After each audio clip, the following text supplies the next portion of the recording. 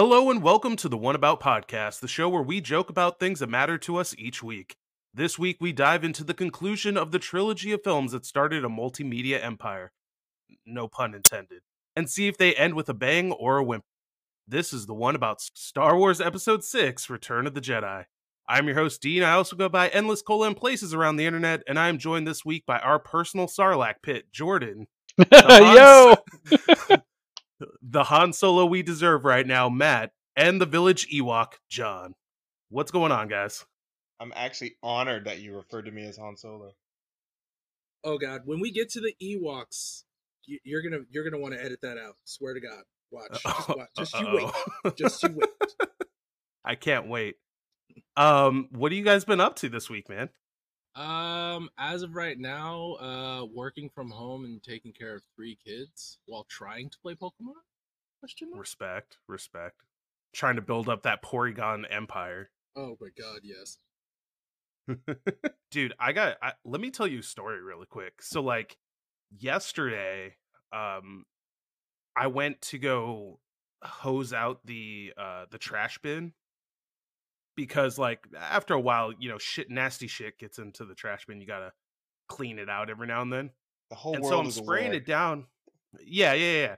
So like I'm spraying it down, and I got the hose on the power jet setting on the nozzle and all that. And then after like I don't know 30 seconds or so, it like stopped spraying out. I'm like, oh shit, I got a kink in the hose or something.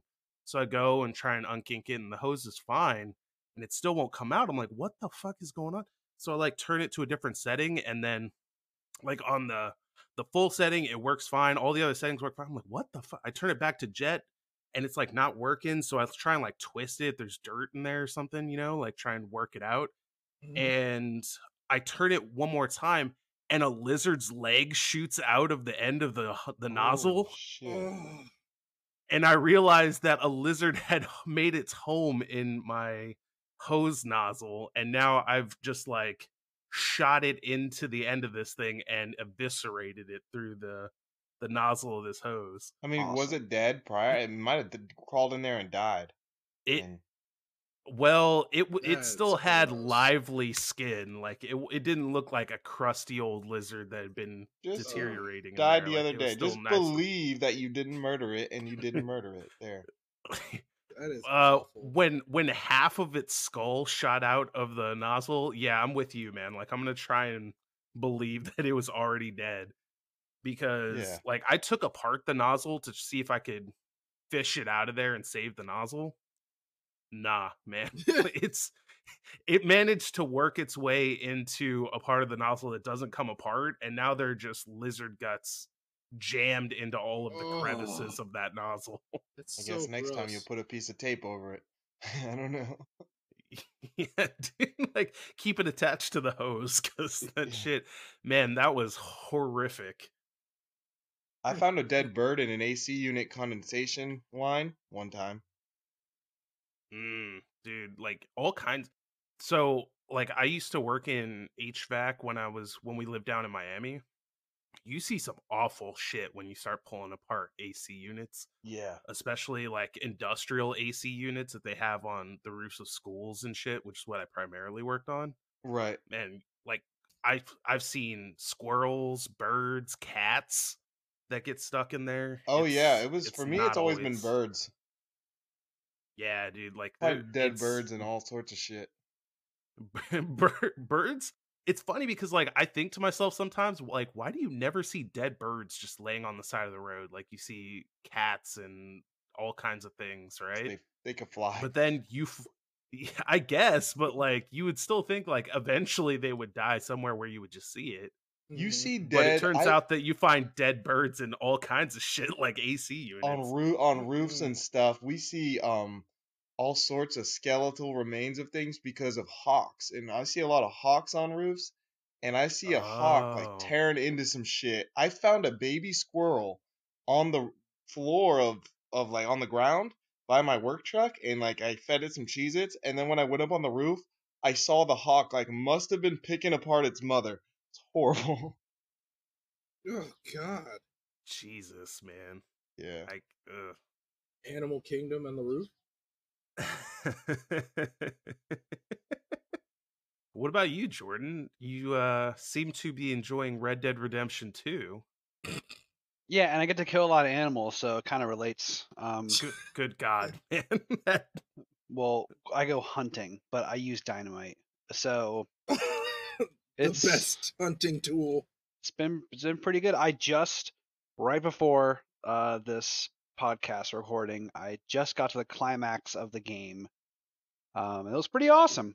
I like it so far. I'm trying to just beat it because I've had it for so long and I'm like 70 hours into it, and I just need to beat it already. Like it's one of those games where I'm like, come on, just like I'm skipping side missions and I'm just focusing on like main story quests. So I'm just trying to barrel through it, but I'm like only 60% through. Are you gonna go back to Final Fantasy 12 after that? We'll see. I'm gonna get Paper Mario, so probably after Paper Mario, and then maybe if I get Ghost of Tsushima, I'll play that before. But I don't think I'm gonna get that until later on in the year. Oh, it's so good, dude. I know it wasn't on my radar, and I know it's fantastic. It looks so gorgeous and beautiful, but I gotta choose my titles wisely. So maybe I'll go back to 12.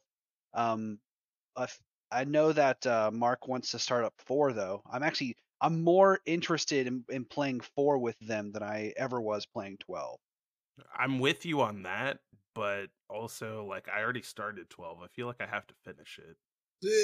I don't feel that way because I have not enjoyed almost any time with it really. I mean, Wow, really? How many hours have you put into it? like 12 so far. Jesus Christ. I'm well And- past the beginning. I know. In Final Fantasy, it's very early game still, right? But Yeah. there's just a lot of mechanical things I don't enjoy about it. The opening dialogue and the opening narrative, it's like they just started reading A Tale of Two Cities to you. It's ridiculous the amount of narrative and political drama that you have to get introduced with, and it's almost overwhelming to remember it all. So like these characters appear, I'm like, why do I care about you? Oh, okay. I guess I remember.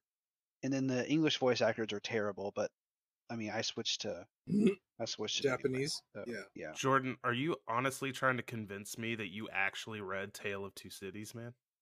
No, all no, do. I just knew. That's the first thing that came to mind. I tried to, You for a guys book didn't project when I was require they didn't younger. require reading in English 3 for you guys in high school?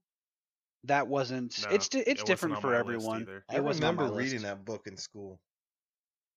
Yeah, I remember that we read some stuff that other people in my same school didn't read, so I don't know how that works. I but- read 1984 for my own accord in high school, just for fun. It's a great book. I loved it.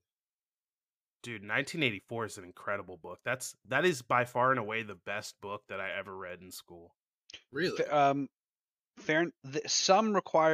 Some classes required Fahrenheit. Oh Mine man, did. I can't remember the full title of it, but it wasn't required for me. Like the classics though were required. Of Mice and Men, Yep. Lord of Yep. the Flies, Great Yep. Gatsby. I read those. I didn't do Lord of the Flies. To Kill a but dude, Mockingbird. one book that always stuck with me was The Giver. Did you guys read that? Yeah. I did not. You know what's funny is like I hear a lot of people who are like, "Oh, we read The Giver in school and it always stuck with me." And Oh, I shit read like The that. Giver. I read The Giver. I don't even remember half the plot. Like I don't care Dude, about that I book didn't at all. read The Giver in school. My sister gave it to me and was like, "Read this book, you'll like it," and I did. The Giver was it's like a dystopian society, and the Giver is like the only one who has all the knowledge, and they like just this he becomes a new giver or some shit, and then I don't remember the rest. I just remember like the first chapter. They Maybe. made a Well, I'm movie. sold. They made a Yeah. movie on it. So I'd probably watch that and then read the book. That's what I usually do. I read might buy The adapted Giver on media. audiobook with my Yeah. next credit and listen to it. After I'm done with Yeah. Dune. Dune is the shit. We should just do an entire podcast on Dune. Dune is awesome. I We can't should wait for the do- movie. One on Dune. I'm gonna read it and then I'm gonna rewatch the old movie. Yeah, I'm not gonna watch the movie until I'm done listening. I've never seen the old movie. I've always wanted to watch it. I I've heard never it's a seen it pain either. to get through though. No, I've watched it No, with my dad. the old and it was a movie's great not experience. that bad, dude. Yeah, It's really not. It's really it's good. pretty good if you don't Yeah. have the context of the book. Mm-hmm.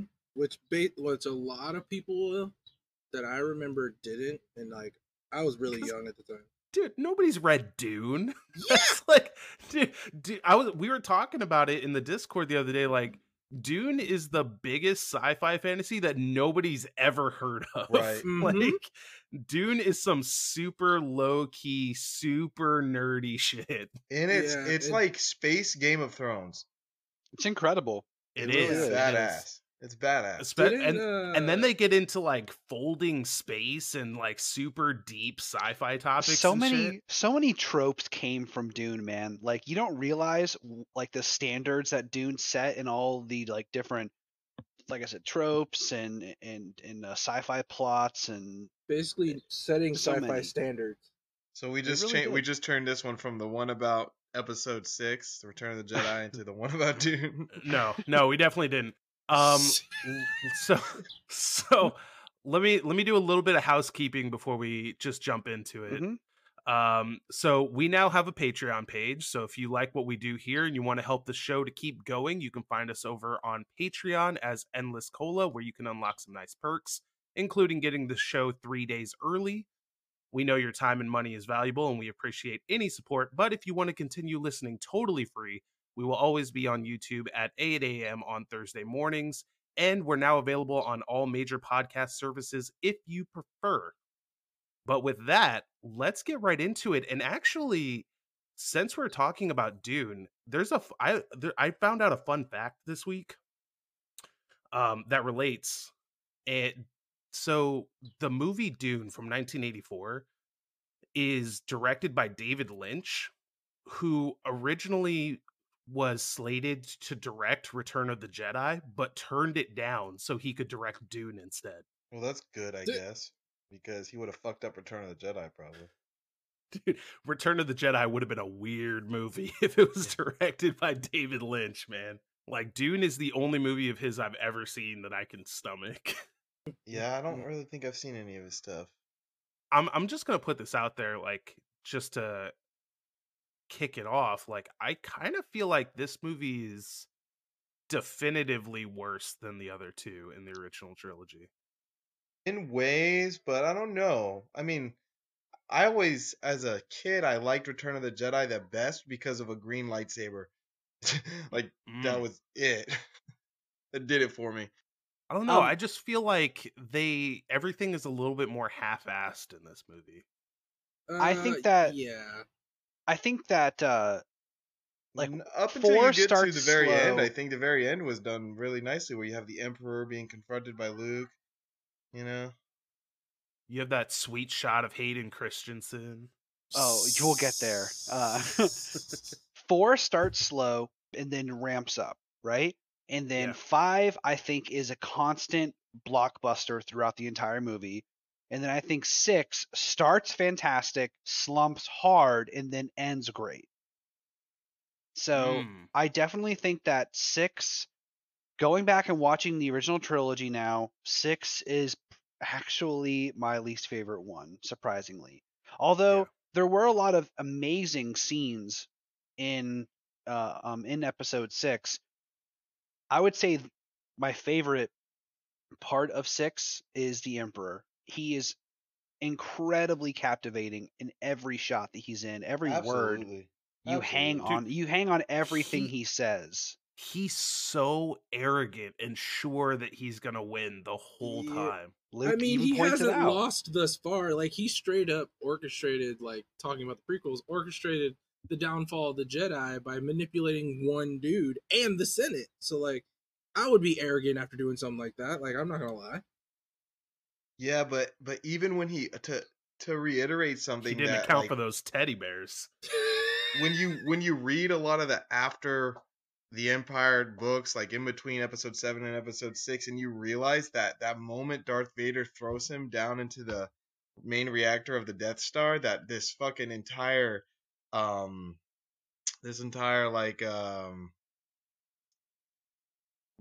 things are set in motion, you know, a contingency, this entire huge contingency plan is set into motion at the second his ass dies, and you realize that it's not over. It's kind of cool to know that when you watch it again after all of this, you know. Dude, Vader waited a hot second before saving Luke from the Yeah, Force lightning. like that scene was just like he was like looking back and forth. He was just like weighing his options, like, I don't know if I like what he's doing. I don't know. Maybe he might stop. No, he ain't stopping, bro. We might have to do something about that. No, let's wait a couple. He might let up. No, he's not letting up. With Luke literally, help me, father. Exactly, He's like like, screaming. I don't know tells him, though. And I totally forgot. I don't know if this was superimposed after the fact. Maybe it was, but the no, they like, no, and he throws. Was that put in He is definitely after? Was No, that that was always originally in there. there? That was always I'm there. Yeah, I was gonna say I've always remembered that. Yeah, and I think that was happening. bad. Like I didn't like. It was the same sound when in Revenge of the Sith when he finds out Padme dies and he breaks his arm shackles and he's like no, and it's really Is that bad. just where it came from? They took the audio from 6 and they just threw it there. Is that what No, what happened? it's a little bit different. It's Okay. a little bit different. It's bad. just Either weird. way, it's bad. Yeah, but I mean, Really bad. we're literally skipping to the very end of it. Do you want to Let's go just start kind at of the in end order? and work backwards. Okay. Yeah, I don't care. I mean, if you want, I mean, that's fine. There's no rules on this podcast. I mean, do whatever we want. Yeah, This is The the last- Wild Wild West. Those last 30 minutes of the movie are absolutely the best. Yeah. Every single line that Ian McDermott releases as the Emperor is incredible. Like the writing was beautiful there, his delivery was perfect.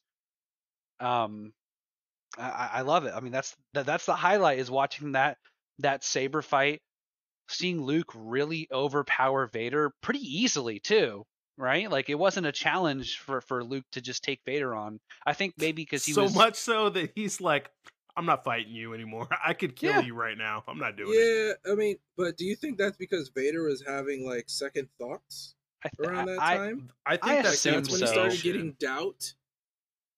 I assume Matt, have you so. read any Remember- substantive material to back this up? Remember when Luke, he basically he's like, I have endangered the mission, and he tells Leia she's his sister, and then he goes and like surrenders. Well, and he's like, join me, father. I feel the conflict within you. And Vader's very passively like, it's too late for me, son. Like, no, motherfucker. Yeah. It ain't too late. If you could consciously make the decision that it's too late, then it's obviously not fucking too late. It seems like most of the Star Wars theme, well, I would say the first trilogy and the last trilogy, like the theme is about redemption mostly. And I think that's like really held true when it comes to like the big baddies of each one of the series, like except for Palpatine, like that nigga is not changing for nobody. But like I see like I feel like the Jedi side of the Force is like trying to make sure like everything's in balance, and like with balance that means even in the Sith Lords and the dark side, there's good and evil, and like you can find balance within yourself, and like that's why redemption is always possible. Which is I think is a good little lesson that everybody can get from the movies. It is very human lesson. I personally don't like the redemptions of either Vader or Kylo. I don't like either of them. Why you gotta say the K word, man? Ain't nobody talking about that trash. I'm just well, you mentioned the original and the sequels. I think he meant the prequels in the original trilogy, not the sequel garbage. Nope, I did. No. Nope, he knew exactly what I was talking about. That's exactly Damn what I it! was Why talking you about. gotta bring up the sequels, man? This is supposed to be a good, wholesome show. I'm sorry, but it's the truth. Like in the prequels, redemption is not in there whatsoever. It's just No. straight up, I do what I want to get what I want. Yeah, I guess that's fair. If anything, it's Vader's downfall instead of any kind of redemption.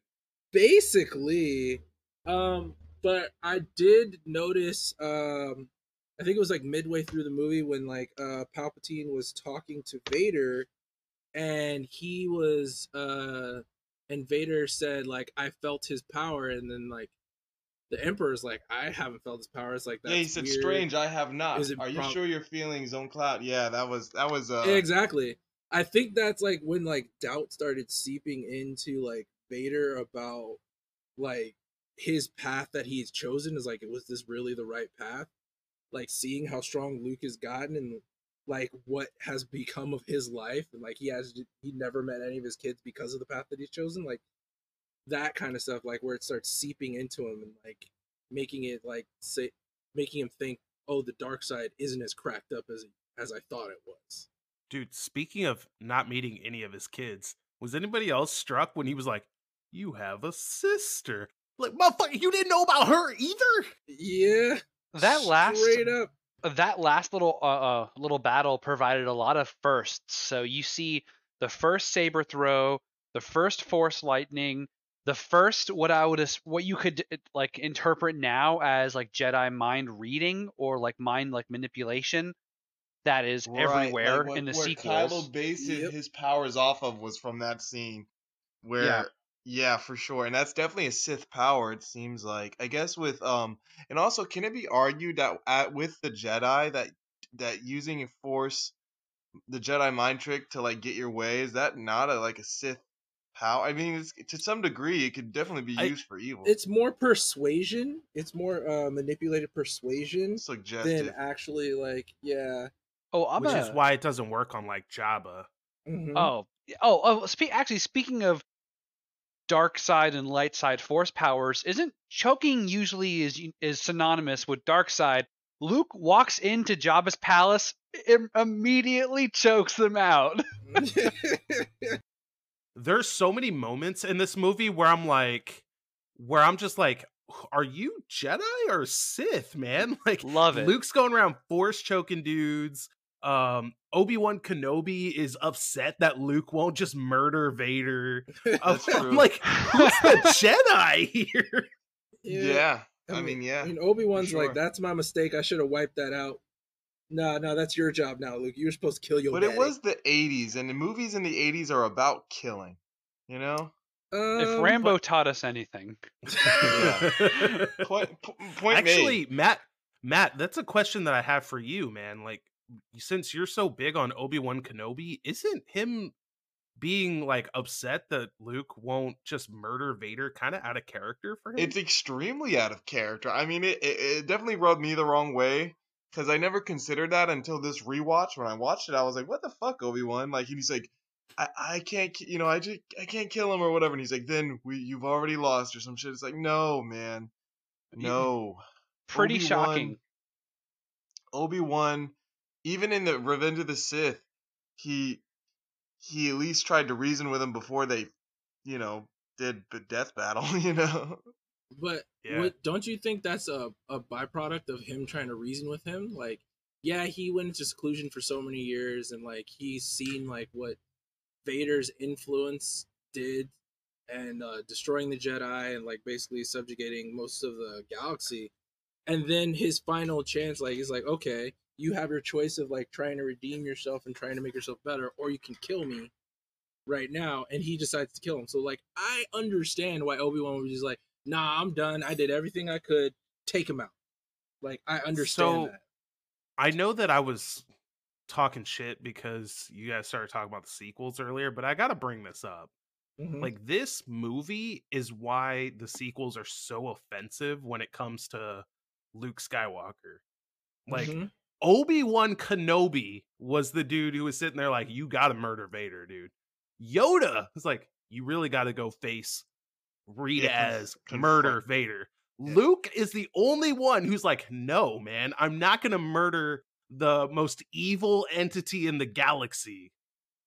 And yet you mean to tell me this dude is gonna turn on an innocent Padawan while he's sleeping? Mark No. Hamill doesn't No. like the sequels either, and he's very verbal on that. Yeah, he really didn't like the path that they chose for Luke's And fuck character Ryan at Johnson. all. Like that's all I gotta say. Oh wow! All right, tell me how you We're really dual feel. wielding.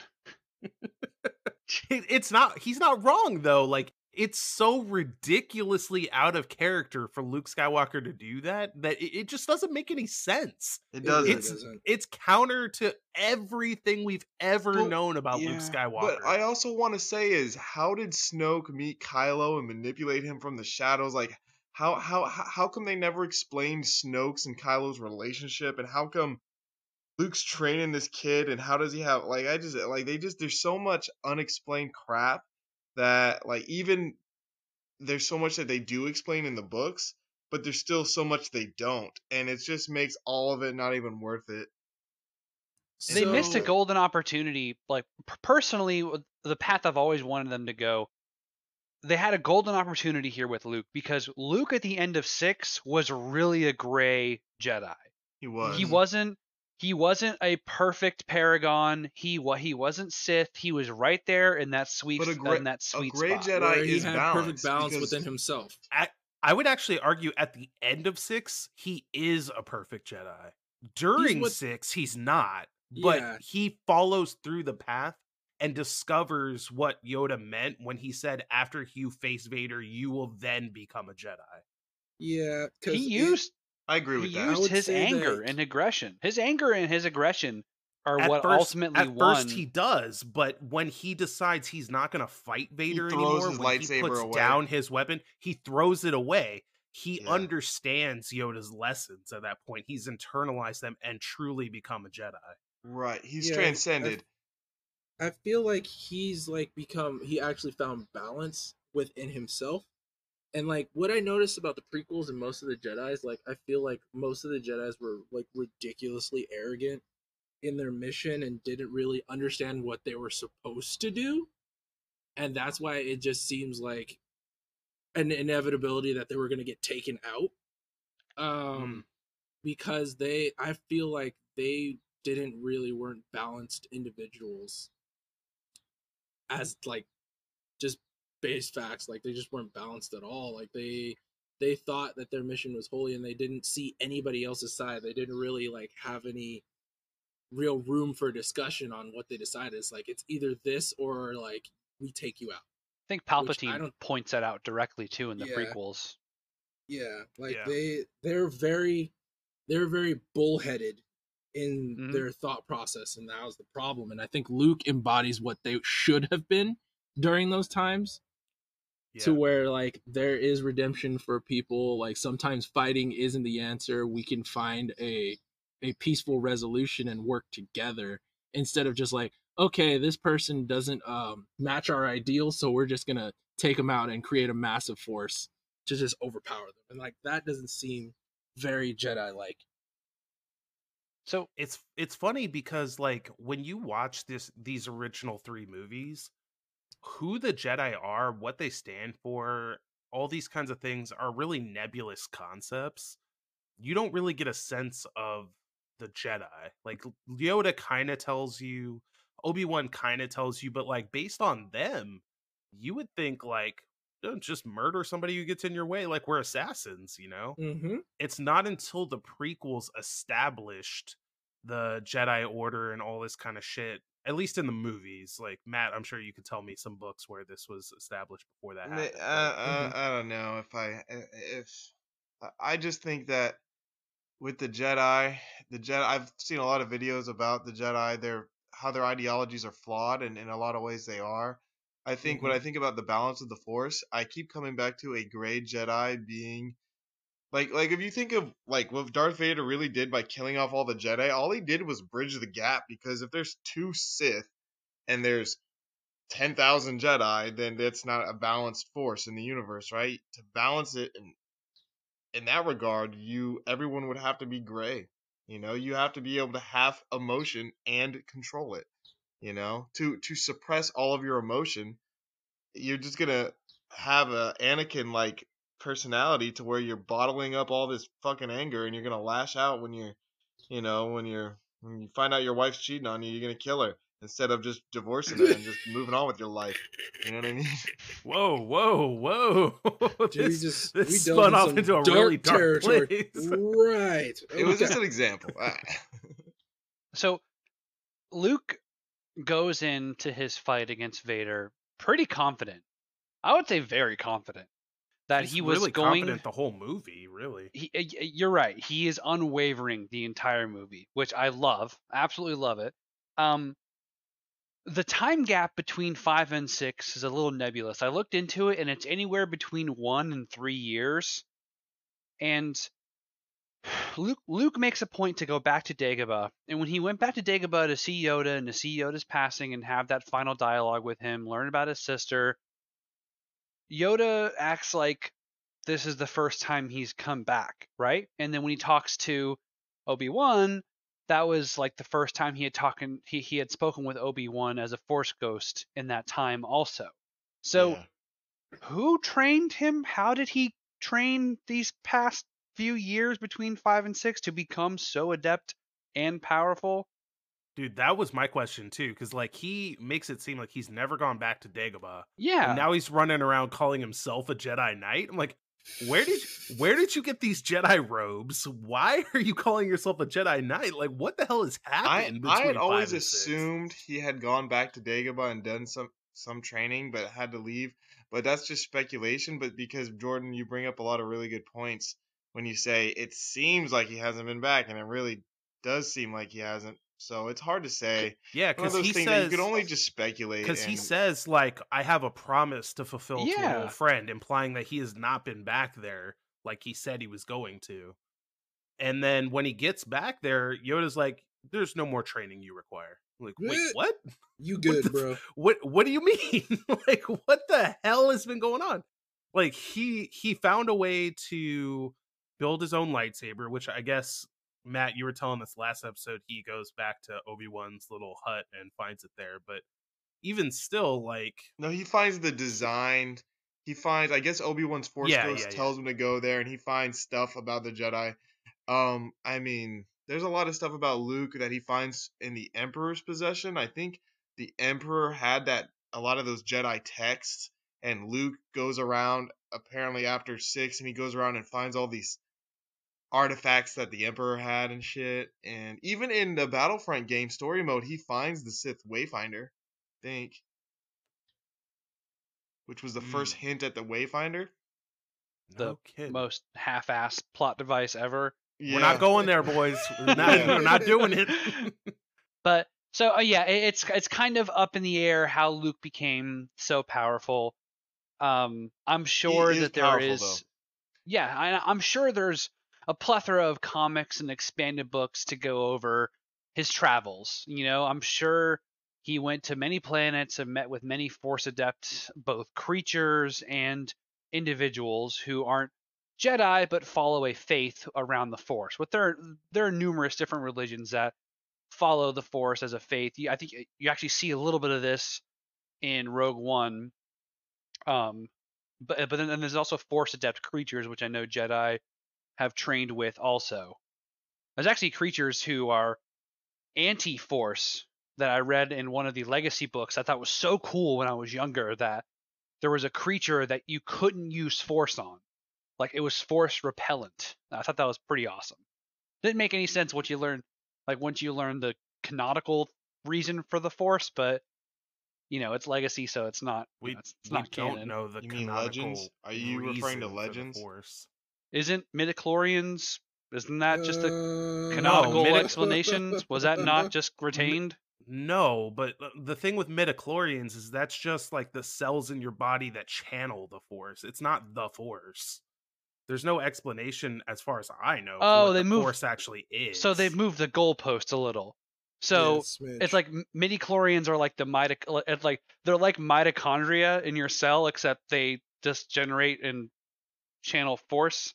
They're They the give you powerhouse the of the cell, ability- all right. Yeah. they give you the ability to channel the Force, I guess. Like, yeah, that's fine. And like, the more Okay. midichlorians, the stronger you can channel the Force. Let's go with that. I Yeah. mean, what's weird is when you start reading about like Plagueis and how he communicates with the Force, it's like they're a living creature.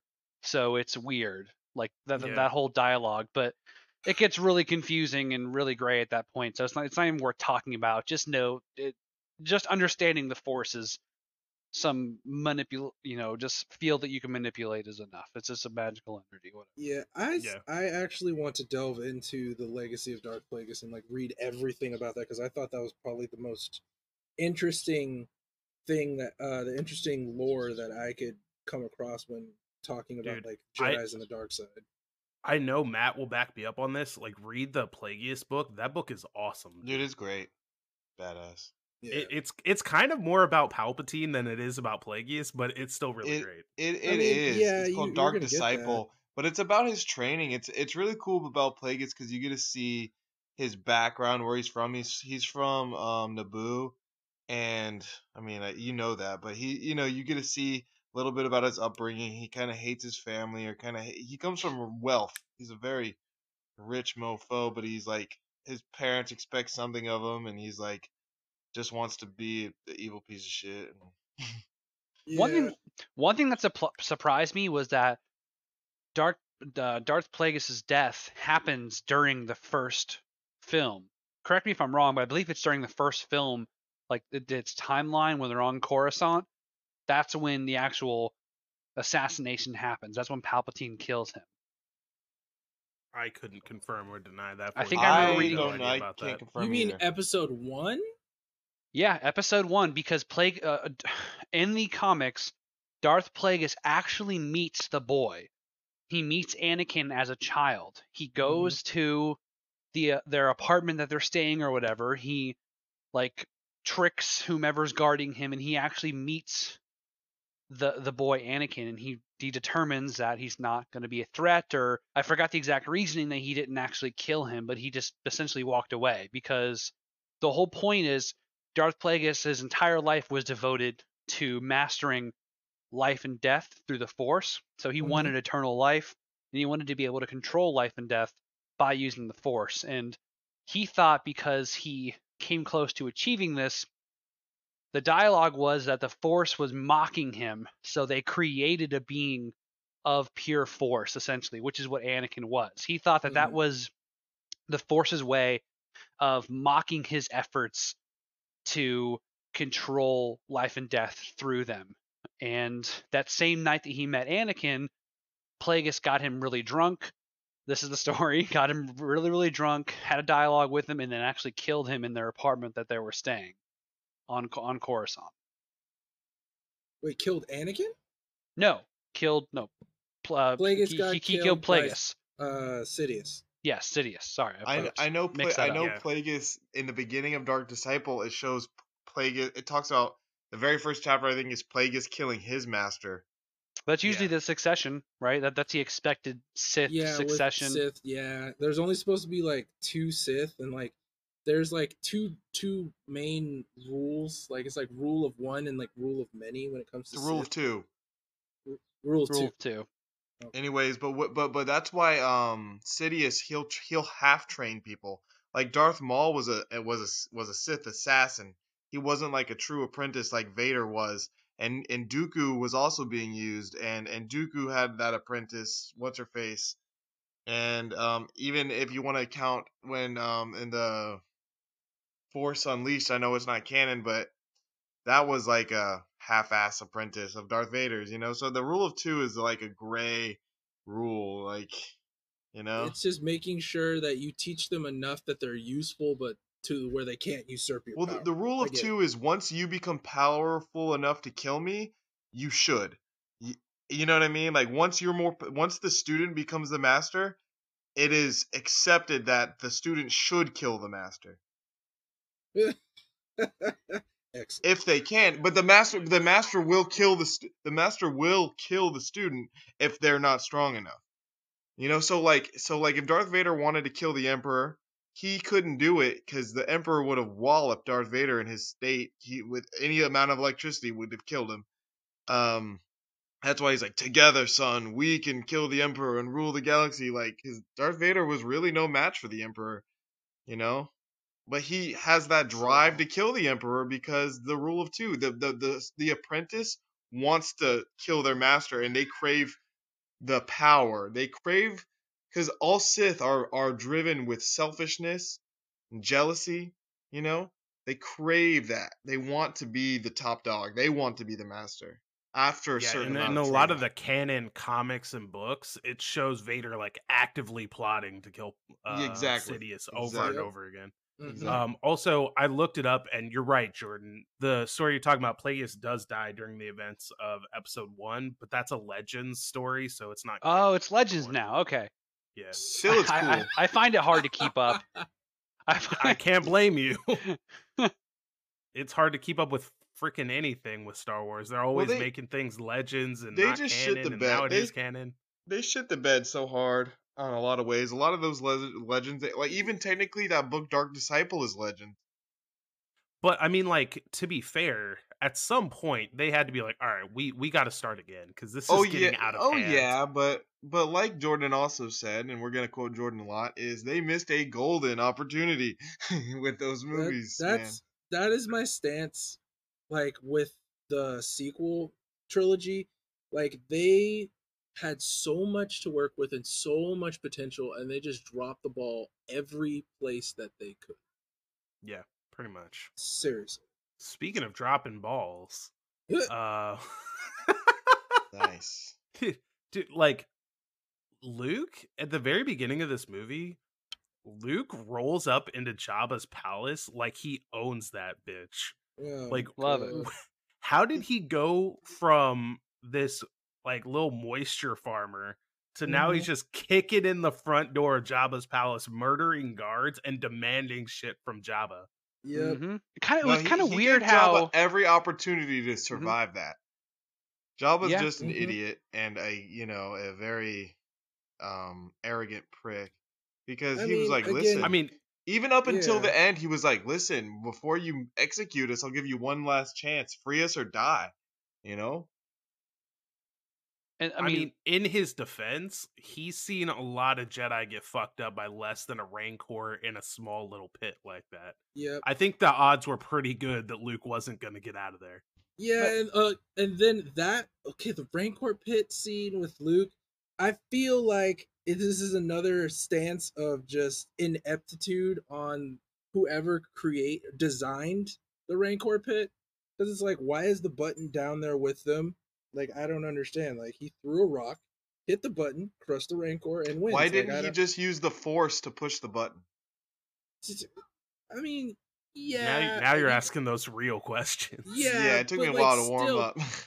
My point is, the button shouldn't have been there in the first place. Well, he could have forced. The way that I read that scene was that the button is outside of the pit.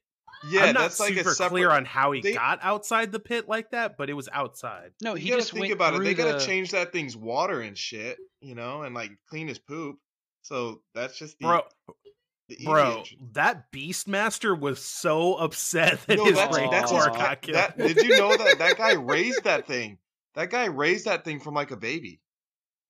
He's like the only human in Jabba's palace, and he is so upset about his baby Rancor that just got wrecked. Dude, he was like in love with that thing. Like, not in love like sexually, but he was like, that was like his child, Yeah, I totally understand. What speaking of the whole canteen of the whole Jabba story arc in the beginning, what was the plan originally? Like, I understand the two droids going there. I understand R2 having Luke's lightsaber the entire time.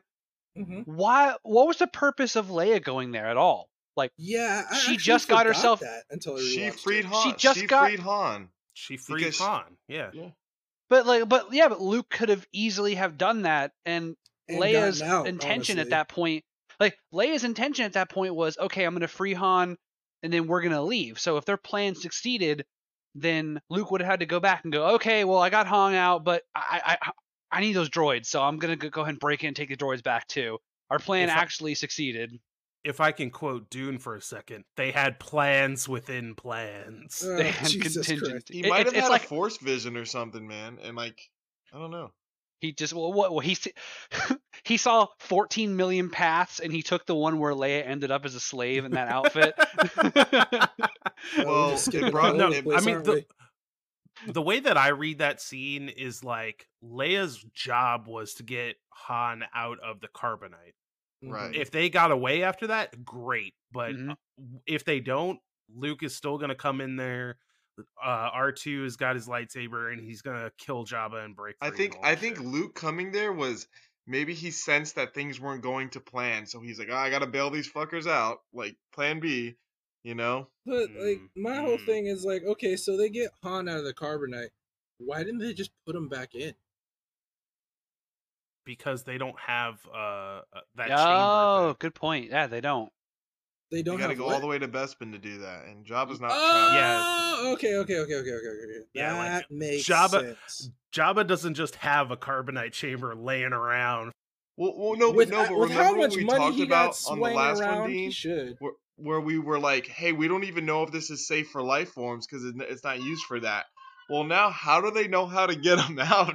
You know, Bro, that was one of my notes. I was like, all of a sudden, Leia's an expert on an carbonite. She expert. knows exactly how to get him out. But she knows about hibernation sickness. How long he's gonna till he Hey, they had regains his sight. They They had had 3 up to years. 3 years. They had up to 3 years between the 5th and 6th to plan this. So What, Han was what did they do? Go back to Bespin and freeze somebody in carbonite Freeze just to some see animals. what happens when they come They out? could have froze. They Conduct could have froze like an experiments. animal and tested it that way. And what if he had died? What if he died in the unfreezing process? They kill him. You know, they do it too quick or something. It'd be a very different movie. it would just be different. And the Oh. sequels would be instantly better. Yeah, go Yeah, on. yeah. Let's, Kylo disappears. You just see Kylo just slowly disappearing in the sequel.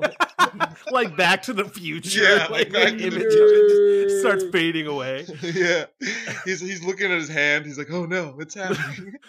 No, Ooh, let's go to the enchantment under the sea dance, Mom. Something that would have been just as jarring and was very jarring was the added song that they put in the CG. Oh yes, in the song, yeah, in Jabba's palace. Yeah. That Nah. the entire atmosphere of Jabba's palace was dark, it was dank, it was mysterious, and it was threatening. And then all of a sudden, they break out into that, and I'm completely de-immersed. Yeah. Really? I mean, first of all, like this is one of those scenes where, like, I remember this from my childhood. It's been in the movie for so long that I did not remember. I thought it was newly this is added. like a you know like It was I mean, added in the late Jabba's a 90s. gangster. He's gonna want entertainment, and like just because your idea of Yeah. entertainment doesn't line up with Jabba's, man, I mean he's a freaking glutton alcoholic. You know, he wants to party. You know. But I will state you get that sense when old girl who was dancing as a slave, he just throws her in the pit. I think that was more of a scene to introduce like the threat of the Rancor, and like he's just got this big beast just under his throne room waiting to kill people, and like he just throw people in there on a whim. Because Yeah, I don't remember her doing anything really wrong. Yeah. Just for Matt. entertainment. So you Matt, still is get that. Bib Fortuna a Twi'lek? Wait, say again. Is Bib Fortuna a Twi'lek? Who's Bib? His major domo, the guy with the tentacles coming off Yeah, his head. yeah. Him and the he's a slave girl were both he's Twi'leks. He is, but But he's just aren't like an they albino. No, Oh, no. oh, is he albino? Oh, okay. He's got red They eyes. have- They have different colors of Twi'leks. They have blue, green. They have white. I think he was I Normal think he human was flesh special. colored. Well, he's got red eyes. He's definitely albino. I don't know if he's Twi'lek for sure. That's not in my expertise. Sorry. Let's find out. Google it. What's funny He is might be something else, man, because he only has one tentacle. He doesn't have two. Too, yeah. No, he does have two. He does have two. They're just wrapped in a weird way. Oh, so he I probably. I is thought one. he He's only also- had one at first too. He also but has he sharp does. teeth. Yeah, that was weird to me. I think that was the Cosmetic? first time that alien species was introduced, or were they in the cantina scene in 4? I can't remember They if there were was in a that Twi'lek Bruce there. Willis movie. What? Oh, I know what you're talking about. Fifth Element? They were in Fifth Element? Yeah, ish. Are It's they like really? it's like one of, I don't know which movie came out first, but somebody stole some shit from somebody else. A question that I wanted to ask you guys: how do you think the story and the movie would have changed if they had left Han Solo like dead in the carpet? Almost none at all. Like how So- it Like what does Han Solo do that's extremely Actually, before we get to that, I just did we really have to kill the black girl first in this movie? I know. Like 80s.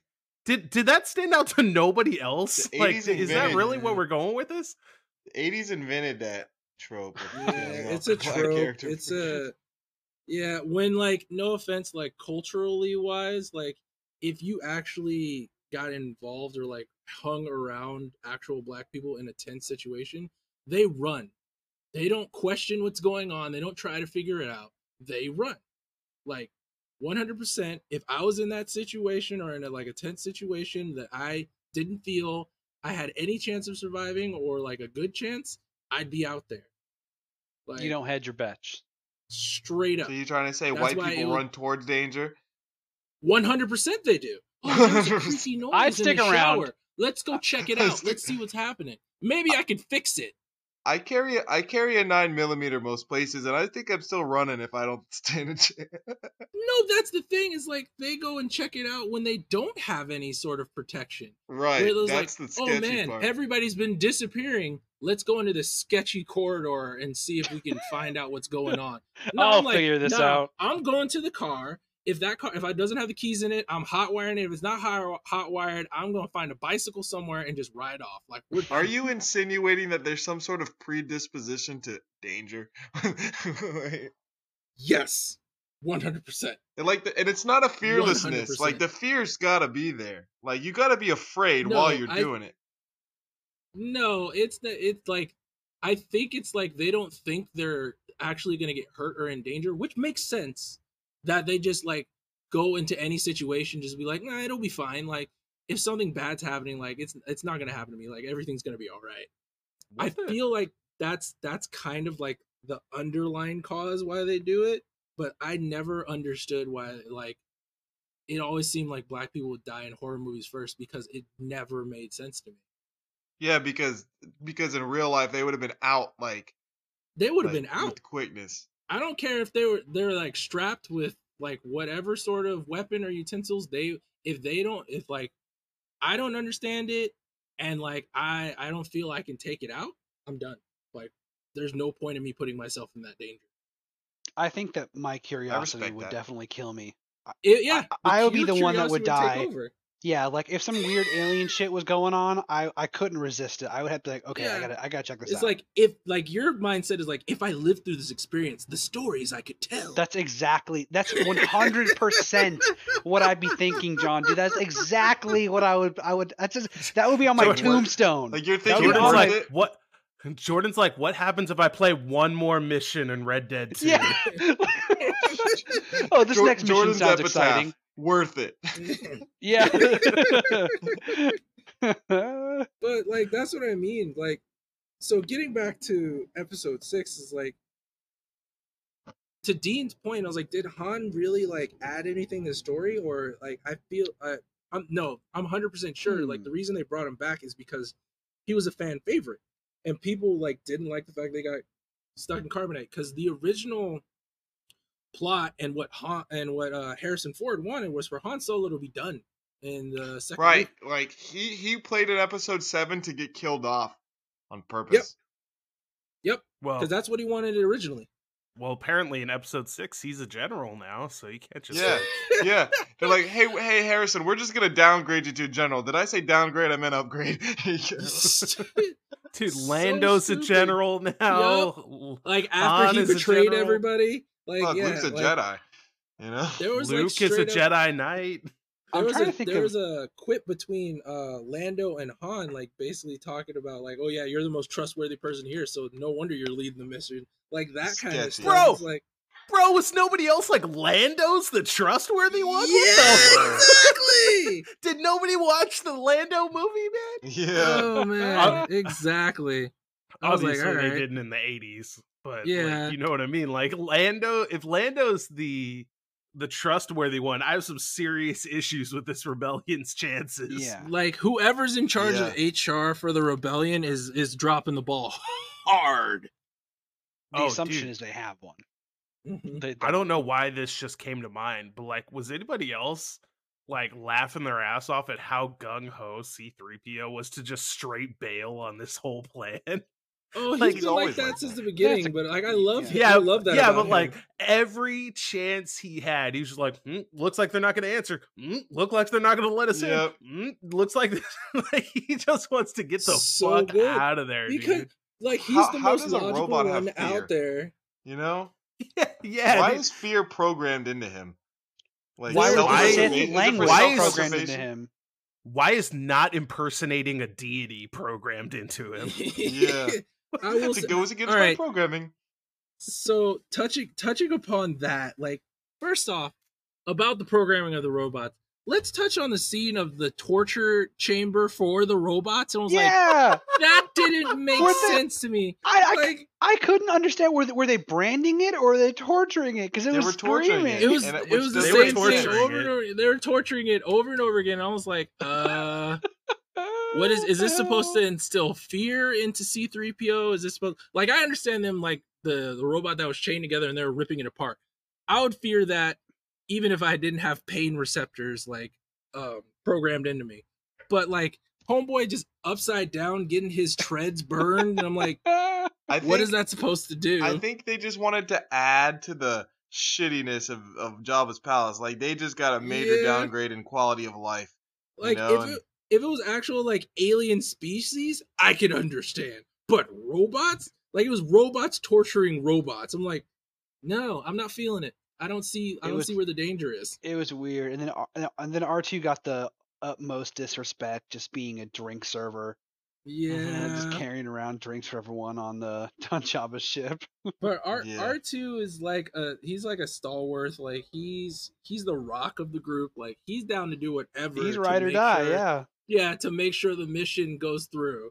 Like he will do whatever he definitely can and put himself in danger. Without R2D2, it doesn't feel like Star Wars, right? Like watching Without BB-8 roll R2D2 around was wrong. Yeah, without R2D2, like straight up, like they all would have died in the first movie. Yeah. It would have Like been there hard. wouldn't be a Star Wars without R2D2. Like R2D2 MVP Star Wars. You're right. He held that Yes. message. Absolutely. No contest whatsoever. They would have. like They would have all died in this movie without him. Too. Only R2D2 can launch a lightsaber from his chest. Yeah. Nobody else. He Nobody has. else. He's a Swiss Army droid. He had a saw to cut through the ropes. He has He had a he has, flamethrower back in the He's got a day. taser. What happened to his flamethrower? honestly, I don't even know why they keep C-3PO around, or why they didn't change his programming to where he was more like R2D2, like all for the mission. That's what I never got. But I get it to give like more personality, and also C-3PO is like the person who's like showing the audience like how crazy this all seems, and like they're never gonna get out of it, like giving you a sense of like dread and danger. I always kind of felt like you can't program the personality of the droids. Like you can tell them how to be, but like their actual personality is literal artificial intelligence. Well, and is it a learned behavior from experience? Like with these droids, is no, it so because advanced? C-3PO's always like that.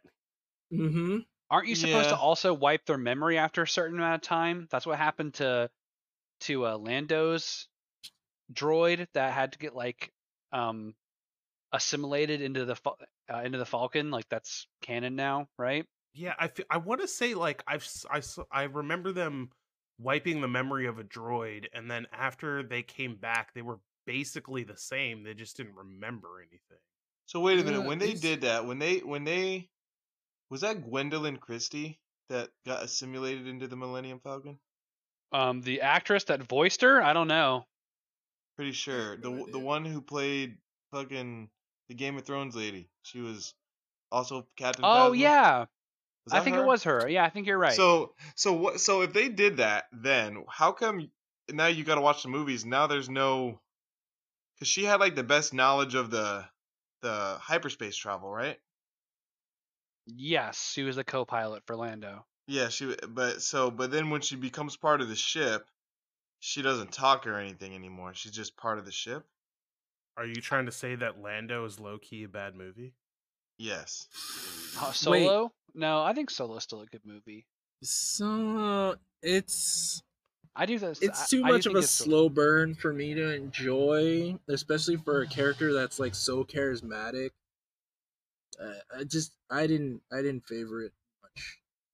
definitely seemed not the like- best, but It Not the seems like worst any either. movie that Daenerys is a part of that's not Game of Thrones related automatically bombs for some reason. It's just off.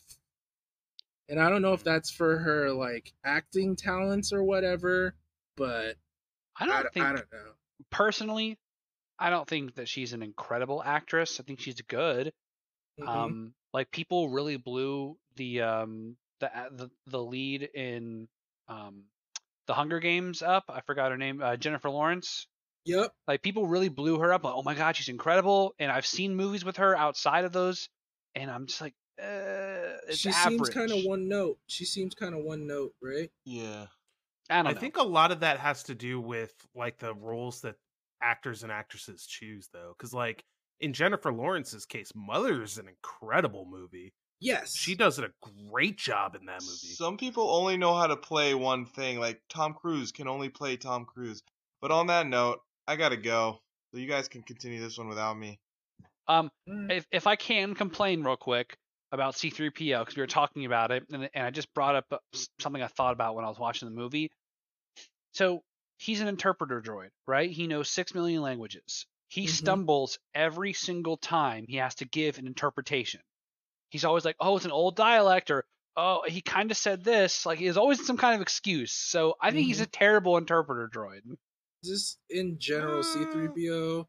C3PO, in my opinion, doesn't have much use. He has more use in the sequel trilogy than in any other trilogy, in my opinion. And like in the first and second trilogy, I think he's just there for comic relief and a foil for R2D2 and to like translate what R2D2 is saying or his motivations by his actions. I It's a think lot of that's comic his relief. main role. Yes. Yeah. I mean, he always does the job, though. Like maybe it's not perfect or something, but he always gets it done. Yeah, but he all it's more the fact that he's never really like has any drive to actually help. That I mean, that's true. C3PO exists for C3PO. Yeah, and like that doesn't make sense, especially for a droid who's supposed to be in service. Like the fact that he calls like Anakin his master, but he's not willing to sacrifice anything or himself to help him out. It seems like it's just what's the word I'm looking for? It's contrary to what his primary function should be. You know what I mean? I mean, it's also kind of weird that like R2D2 and C3PO don't recognize anybody. Yes. I mean, did they ever see Anakin when he turned into Darth Vader or like see any of that? Was that proven? Uh, I don't think so, but they would No, know not who really. Obi-Wan Kenobi is. True, and then you would think Obi-Wan Kenobi would give him like the rundown of information or like he'd be just racking his brain over what just happened the first few years after Anakin turns to Darth Vader and starts destroying shit around the galaxy. My head canon is that their memories of Obi-Wan were wiped to protect him. That's That my would make sense. that's Well, my Like, head canon, you if know. that's the case, then it further cements the fact of what I was saying before that the droids just are who they are. They're like people. They have a personality. Even if you wipe their memory, they're still who they are. yeah, but you would think that since it's like a something that's based on programming, if you wanted to, you could change that personality pretty easily if you would think about it, right? Maybe. Prob I don't know. It really depends, man. Like if what I'm saying is accurate and like they have artificial intelligence that creates their personality, the only way you're going to fix that is if you completely wipe them and do it all again from scratch. Like basically take out the droid soul. I got you. Yeah, yeah, And Yeah, that because at that point you're talking about murder. yeah. oh, that's a real gray area, right? Like For droids, yeah. I don't droid really think so, rights. man. I don't really think so, man. Like if you're talking about a creature that has its own personality, identity, thoughts, and feelings, and you take its life away, like that's just murder, That's man. that's murder or just outright just mind control, like Like mind wiping. we give more appreciation to animals that have less than that. Yeah. True. I guess the only difference is that we just don't use animals. Oh, I can't even say we don't use them as tools because we, in a way, kind of do in certain specific scenarios. But yeah, that's something I, that generations after we're dead are going to have to probably worry about. I don't think we're going to worry about that during our time here. I don't know, man. The But way things are going, we might have to. maybe if it progresses enough, but changing changing an AI's personality would probably be very complex. But you could program in certain fail safes. Like that was the whole point of Will Smith's movie, right? I Am Robot. Yeah, Oh yeah, the yeah. laws, the robotic laws. Yeah. So circling back around, did anybody else catch how Jabba refer or no, maybe it's not Jabba, is it C3PO? Oh no, it's Jabba, it's C3PO interpreting for Jabba. But he calls it the all-powerful Sarlacc pit. Oh god. This thing is like a big worm in a hole. What makes it Wait. all powerful? Yeah. Okay. My question is, did they add the beak later on? Because I don't Yes. remember that. Yep. Okay. No, yeah, All it used to right. just be a pit. Definitely. Okay. Yeah. And which, you know what's funny about that is if you watch that scene closely, there are scenes where the beak is there and then scenes where it's not. Yeah, and like I will say the original Sarlacc pit where you just see a pit with tentacles and just like a gaping maw with teeth going down was way more imposing and terrifying than like a big like air shot pan and then you see this beak coming out of the sand. I was like, Yeah, I didn't care for the beak. I don't care for most of the enhancements that were made in the late 90s, please but tell me you put up air quotes. Please tell me you did. I'm happy though that they did keep the like they had a few options to enhance a number of scenes, and they took those options with whenever a claymation was used in stop motion. I was Mhm. happy to see that the Rancor is true to its original form. Yeah, that Like was awesome. the Rancor scene is entirely original, stop motion, figurine, looks fantastic. So I was happy to see that they didn't touch that. I couldn't remember if they had touched it or not because it had been a while since I've seen 6. So I was worried when I was going up to the Rancor scene. I'm like, oh god, like they're gonna What am I about to they're witness? gonna put like bigger teeth on it or something. I just couldn't remember what they had done, but thankfully they didn't do anything at all. Will be digested for 1,000 years. Yeah, dude, like when he was like, "You'll be digested slowly over 1,000 years," I'm like, "You're gonna die of like thirst and starvation well before 1,000 years is Oh, up." absolutely. Unless the Sarlacc is down there, like, "Here you go, sir. Here's a nice little bottle of wine with your acid bath." Just keep. I mean, there are like certain entities that I saw in like anime series and like other sci-fi series that they keep their food alive through certain means, like chemicals or whatever. Like they give them nourishment while they feast on them for longer. But like, yeah, the Sarlacc, I don't know why they're talking about 1,000 years. You're correct. Like they're just straight up gonna die way before they hit that mark. I think they're just being intimidating. But yeah, it's not like this is the only Sarlacc. There are many Sarlaccs, so it's not like an all powerful being. Are there many Sarlaccs? Yeah, Like, I how mean many Sarlaccs are there? it's not a unique creature, I've never known it or never heard it just any explanation of a Sarlacc being used or description naming it as the only one. It's just a species that lives on, I would assume, only Yeah, and Tatooine. that's not a far fetched ideal that it's like there's Maybe more it's than one like the Sarlacc. biggest Sarlacc. Like maybe like it's the largest one there. Maybe other Sarlaccs are smaller. You would assume younger ones are smaller. Maybe they die out for whatever reason, but this one has just gotten so damn big. Mm-hmm. I don't know. It's an awesome creature though. It's a cool concept. It It's a, definitely is. it's kind of a cool concept, but also kind of a stupid one when you think about it. Like, how would a creature like this procreate? I don't. Yeah, I mean, you think it's more of like a spore type thing, maybe? Maybe? I How would would it think that. procreate? I have I got nothing for you. I have no. Exactly. Okay, all right. How about this? All right, how about this? Oh, Maybe I actually do have an answer for you. Sarlaccs began their lives as spores and were able to travel great distances. You're When a welcome. male Thank and you. when a male and female encountered one another, the smaller male would parasitically feed off the female, diminishing her size while increasing his own. Once the male has reached the female's original size, he would burst, releasing millions of spores into the air and atmosphere. But cool. hold on. When a John male and wins. female encountered one another, where are they go? How are they going anywhere to encounter each other? I guess it It's- moves. It's got to move some Yeah. way, you know. Well, it just Slowly. closes its gaping maw and just burrows underground trying to find its mate.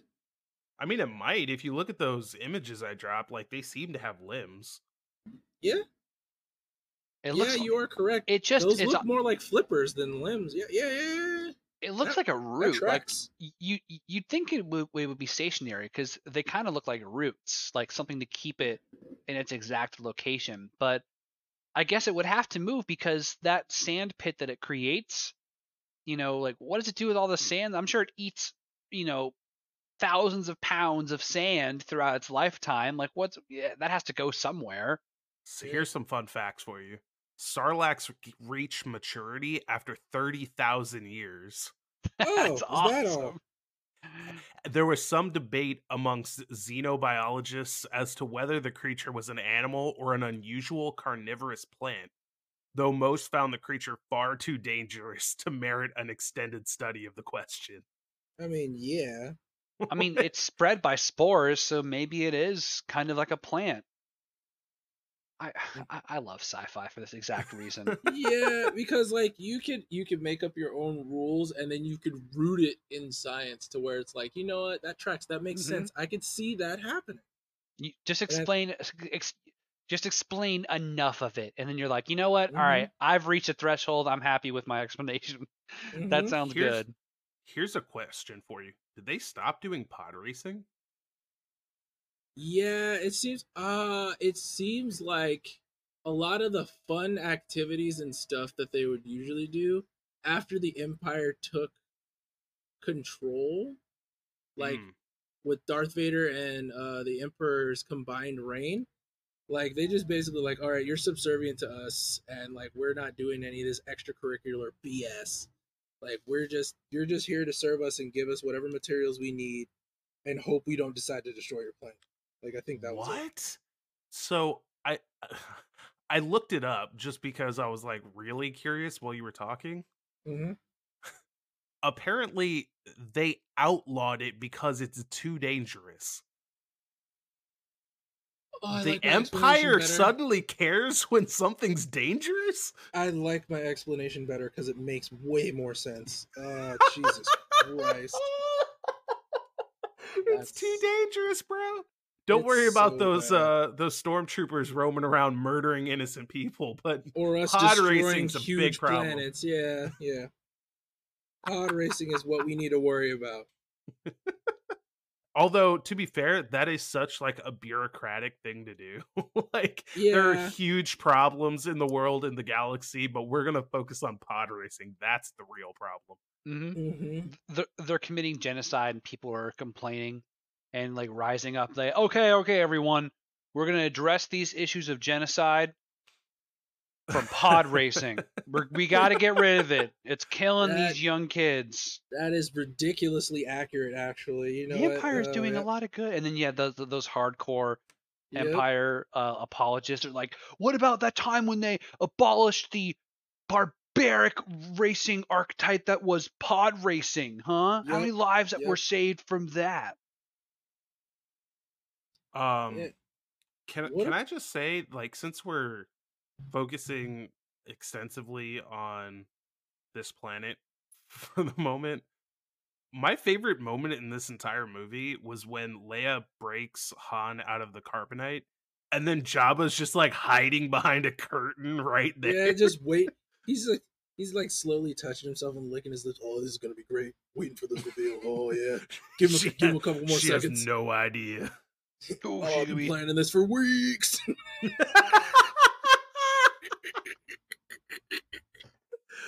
Bib, you really knocked it out of the park with this one. This is a great plan. Just sipping his wine. Someone dropped a cup. Shh, shh. They didn't hear us. Yeah, that entire corridor was full of their like the people that were Their just at the troop. party the night Yep. before, passed out, presumably drunk, passed out, and then all of a sudden 30 people remain perfectly quiet and hidden, and then a curtain drops, and it's like the Jabba show. And all of a sudden, ooh, ooh, ooh, Yeah. ooh, I know that laugh. I was like, oh god. Han Mibuki. Also, if you didn't know oh, any man. better, like if you had just watched the original trilogy, you would think that Jabba grew like 4 times his size between 4 Yeah. and Yeah. 6. Yeah. Because Even though he's like 600 years old. yeah, Yeah, because dude. that scene where they just superimposed him talking to Han next to the ship in the 4th movie versus how big he is now, it's like, damn, are they in the same hut? He's also a lot grosser, dude. He's got Oh, like I love snot it. and shit Like everywhere. licks his He's lips. got Oh, like he's glistening so mucus nasty. all over his body. Yep. He's so nasty, dude. It's so they awesome. And They he's added got so much. that weird thing like living in his worm crevice and shit. It's got its own little pillow. Oh yeah, he gets the creature that R2 zaps on the ship, and it flies up and clings to the rafter above the ship. Like, Yeah, yeah, Mhm. Salacious Crumb. yeah. Like, I don't know what that thing is, but like I just love that it like lives in his little worm crevice with its little pillow It and just laughs at everything. talks shit all And the that's all. time. That's all it does is just talk shit the whole time. Like, apparently it talks shit on everybody, including Jabba himself, but he finds it so amusing that he lets it stick around. Oh, something not Jabba or Tatooine related. When they were planning the attack, when they first got the plans, so everyone was saved. They get back to the rebel base. They're talking about their strategy to attack. That's when Akbar was first introduced. My boy Akbar. It's a trip. It's a trap. Yeah. Leia says, they're criticizing the data about the plans, the shield around the Death Star, the codes, like their entire espionage mission to get the data to even start the attack. Leia's like, many Bothans died to give us this data. They haven't shown one damn Bothan. I looked it up. I was like, what is a Bothan? They haven't showed one in the entire Star Wars That's how many universe. died, man. That's how many died. I guess all of them. Yeah, Just right? just proving his point. Thank you. Wow. I mean, I guess I didn't think about it that hard. They all died to get that information. I mean, it's just like in episode 4 when they say how many rebels died getting the plans to the Death Star. Like, you don't see that. Well, now until, you do. until there's a whole movie. I want a Bothan movie then. Yeah. It's Revenge like, of the Bothans. It's like Saving Private Ryan, but with all Bothans. And To they get look these awesome plans. too. They look like They look like some weird animal character from Fable, dude. Like, they're not that Oh, they do look pretty freaking sick. yeah. No, there's another movie that like the screams. John, I know what you're thinking about, and I was trying to Yep. think of it too. Yeah, Like- yeah. It was like there's 2 of them actually. One of them was like an old cartoon one where like it was like a kid who went into like a game, like a kind of like a Dungeons and Dragons tabletop game, and like he was riding dragons and like wizards and sorcerers. And then there's another Oh, movie. that's that it's huge. It's a huge game. It takes like 8 hours to play. Yeah. It's infamous, and I was actually gonna buy it at one point, but I'm like, no, I'm never gonna get anyone that I know to sit down for To this play, long. yeah. And I told you that I would sit down and play it with you, you son of a... I can't remember the name of it now. It's Galactic something. It's a huge 4X game. Yeah. But yeah, Bothans look awesome. They should have been in the movie, but I guess they were all dead. So It's sad. It's like, oh They're man, like we come up with a concept for an amazing creature, and then like they talk to financials like, dude, if we put even 2 of these things on screen, it's gonna cost us an arm and a leg. Like, Yeah, we can't do it. They do look pretty intricate. That's that'd be. Is that it? Yes, that is it. Twilight Imperium. Yeah. Yeah, Oh that's man. that's exactly who I was thinking of right there. And there's also a movie too. What's either a movie or I may be thinking of a Doctor Who episode where something similar was also on. Oh my god, don't get me You started would be on Doctor thinking of Who. a Doctor Who Like episode. I had to fall off of Doctor Who after like being an avid fan for so many years. Well, that's not what this podcast is about. Okay, not gonna get Speaking of into what it. it is about, was it weird to anybody else that Vader and Palpatine, when they talk to each other, like seem unusually aware of how evil they are? Like it was kind of meta. Like they were talking about how like their evil deeds were gonna conspire and everything. Yeah, like normally when you have a villain in a book or a movie or whatever it is, like the villain isn't cognizant of the fact that they're evil. Like they feel like they're doing what's right, even though they're evil. Yeah. Vader and Palpatine are just straight up like, we're gonna murder the fuck out of these innocents later, dude. Yeah, bro. Seriously, yeah. That was kind of jarring a little bit because like I would understand Palpatine being like that, but Vader, I wouldn't have guessed that because like Especially when an hour later he's like, son. Yeah, exactly. Like showing remorse. There's a small bit of dialogue that actually points to that when Luke is trying to convert Vader over when he's first captured on the actual planet. Vader says, "I must obey my master." He says, he said that exactly. I must obey. So there is some significant, significant You can control say there. It's I would definitely say, yeah, abuse. Dude, yeah, it's, if that's not like an abusive relationship, I don't know what is. Like just call Vader, it like how Vader, it is, man. get out of there. You deserve so much better than the Empire. But I've got like 40 or 50 CDs in his battle station, man. No, Luke, I can still save him. I can't just leave my CDs. Oh, you don't understand. Right. You're not there for the good times. Oh my god. Like right. if you can't call out your bro when he was like, nah, dude, your wife, your kids, they're all dead. And then later you find out he lied to your fucking face. Like you can't call him out for that. There's some serious issues in that relationship. Yeah, dude, it's an emotional like manipulation. Like Palpatine had his clutches in him for just years and years and years and manipulated his views of everything that was going on around him. That I can understand why he would not question what he says about him because like legit, I think it was more that if he admitted that Palpatine was lying or that he was wrong, everything that he's done up to that point was for nothing. Like everything. It would shatter him. Yeah, it shattered his whole ideal of who he was and why he's doing the things that he's doing. Like just going back to when he first like decided to like, okay, I'm going to the dark side, where he killed all the younglings. That's one thing. And then like basically I went to the dark side to save my wife and kids. That didn't happen because she died in childbirth, but again, was his fault.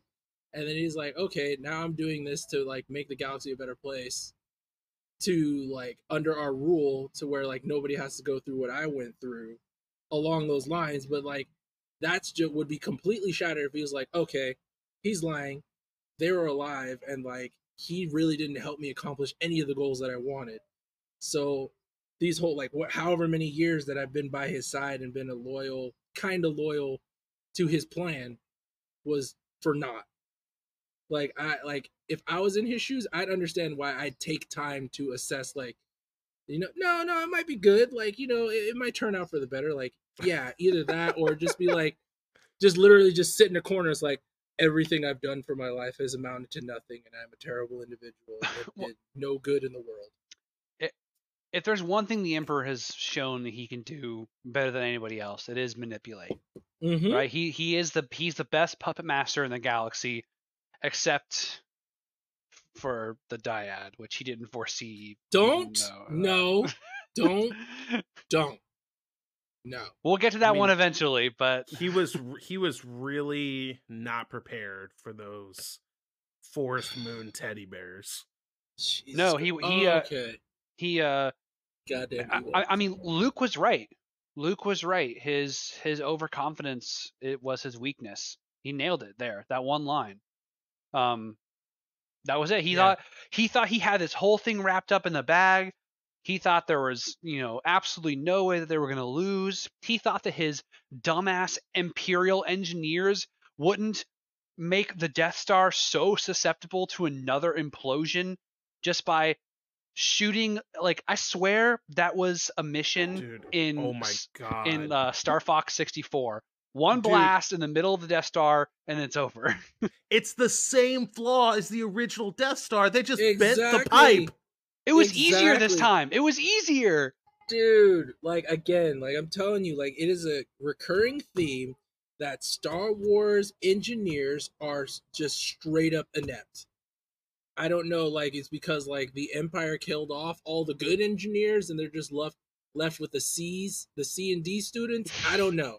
But it's like anything that's designed in Star Wars is just greatly flawed. All the good engineers got killed on the first Death Star when it blew up. Oh my god, yeah, that's probably an incredible point because they needed all the manpower and the intelligence to get that thing up and running. They thought that would never ever be destroyed. That's the last thing they would ever think about, right? Maybe disabled, but not exploded, right? By the way, was anybody else like, what the fuck is this when they showed the Death Star? It's like, there's a whole side of it totally missing and shit, but the rest of it is perfectly complete. Yeah. As if they were like, we're going to start with this section, complete it 100%, even though that's not how you build anything. And then we'll move outwards and we'll just kind of cover the sphere that doesn't even exist yet. It had no structural integrity whatsoever. I think that makes sense. And who was on that ship who was like, yeah, I mean, there's a gigantic hole on that side of the battle station, but it'll be fine, man. Don't worry about it. I think it actually does kind of make sense. So I know that with my very limited knowledge, that if I was to develop and build anything in space, that's how I would do it. Because notice that they were going for minimum viable product throughout their entire development. They were going for like they had a huge chunk out of the Death Star, but the fucking cannon worked, dude. Yeah, so, yeah. They probably had the gun, the actual cannon, working first. They built that first, and then they built the rooms and the systems and just everything around that. They should have just built a railgun, a giant gun, instead of a whole star. Can we also point out that like the time between episode 4 and episode 6 can't be more than a few years, right? Let's just say that. Oh, I know where you're going. Preach. Let's say 5 to 6 is 3 years. Yep.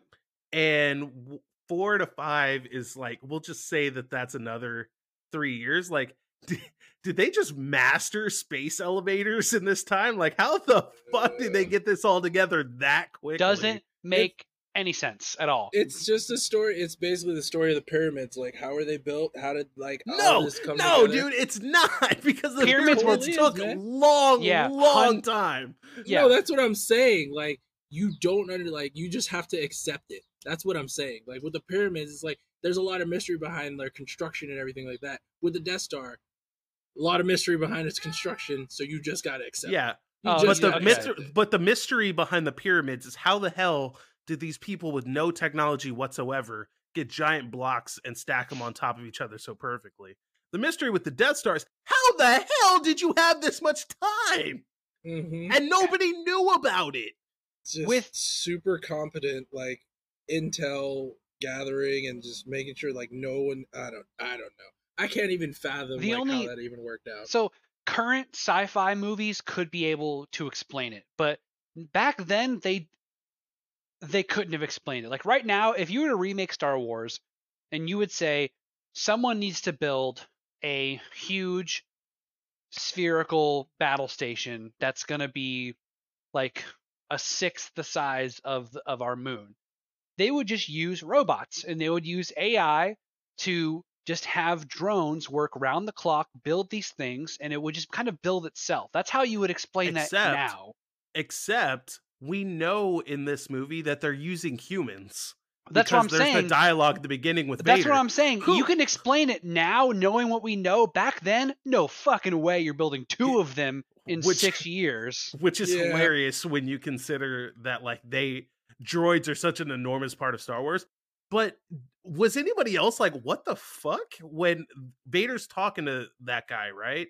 Mhm. And he's talking to Vader, he's like, dude, there's no way we can go any faster. What do you want from me? I got my guys working around the clock. There's no humanly the Emperor's coming. We'll double our efforts right away. We got this. Yeah.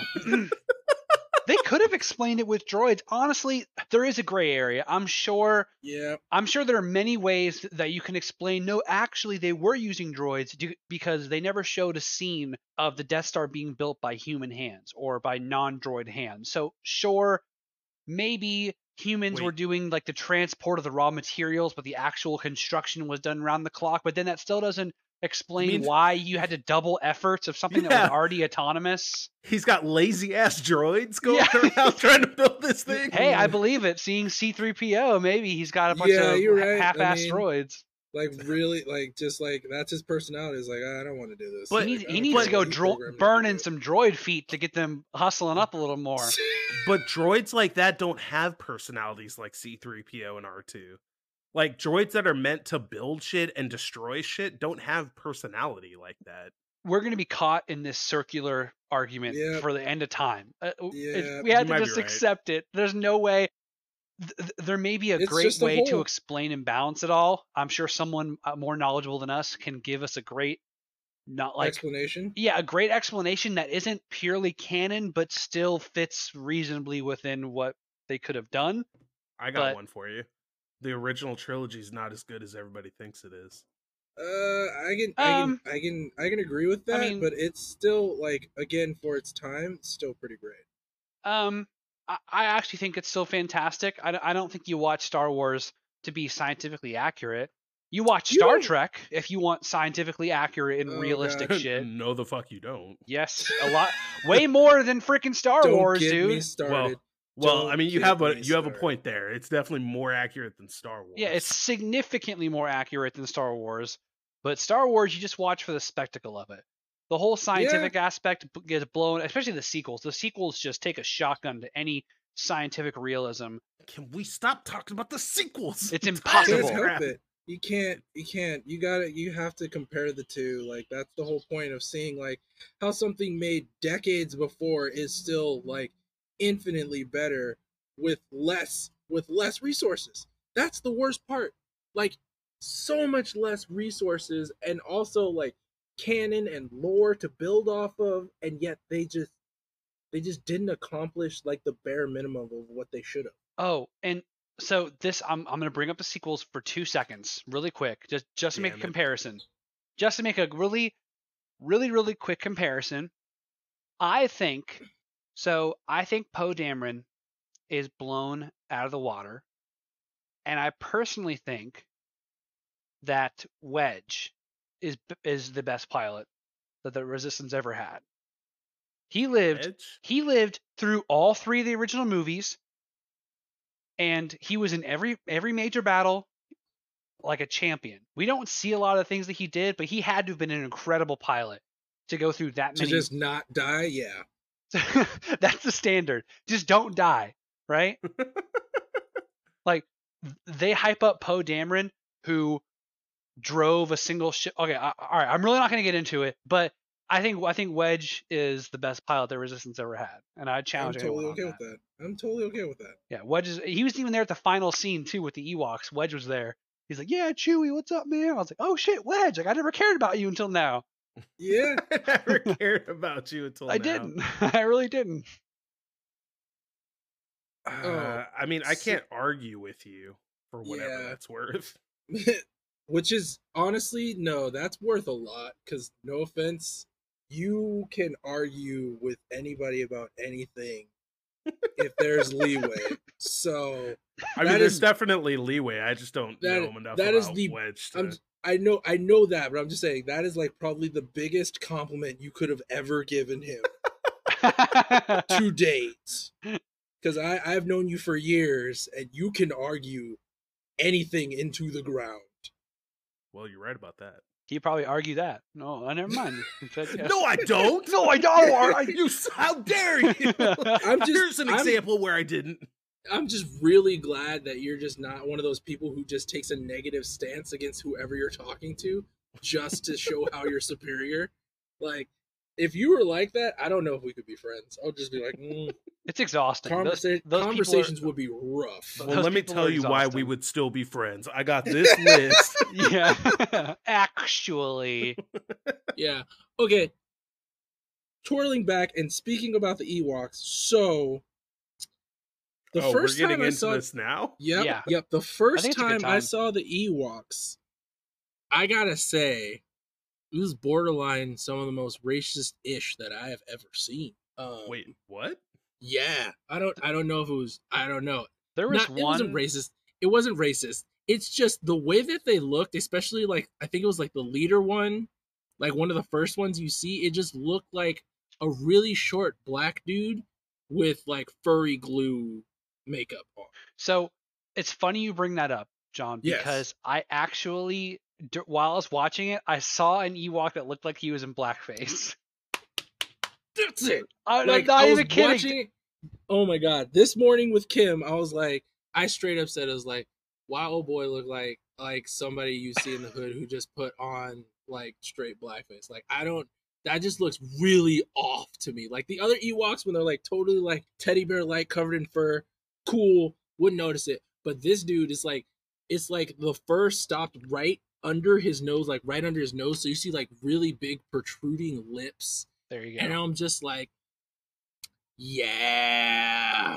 There's not a lot of good shots, but that's the one that really stood out. I was like, yee. Oh my god. That was perfectly normal.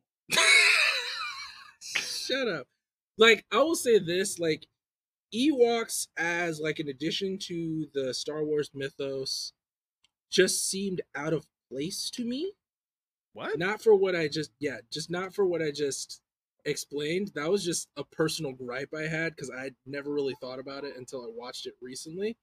But like, I'm fine with Ewoks, but like, they just seemed out of place in the Star Wars mythos for like, they were just so technologically inept that they shouldn't have posed any threat or resistance whatsoever. I don't care if you're even talking about guerrilla warfare.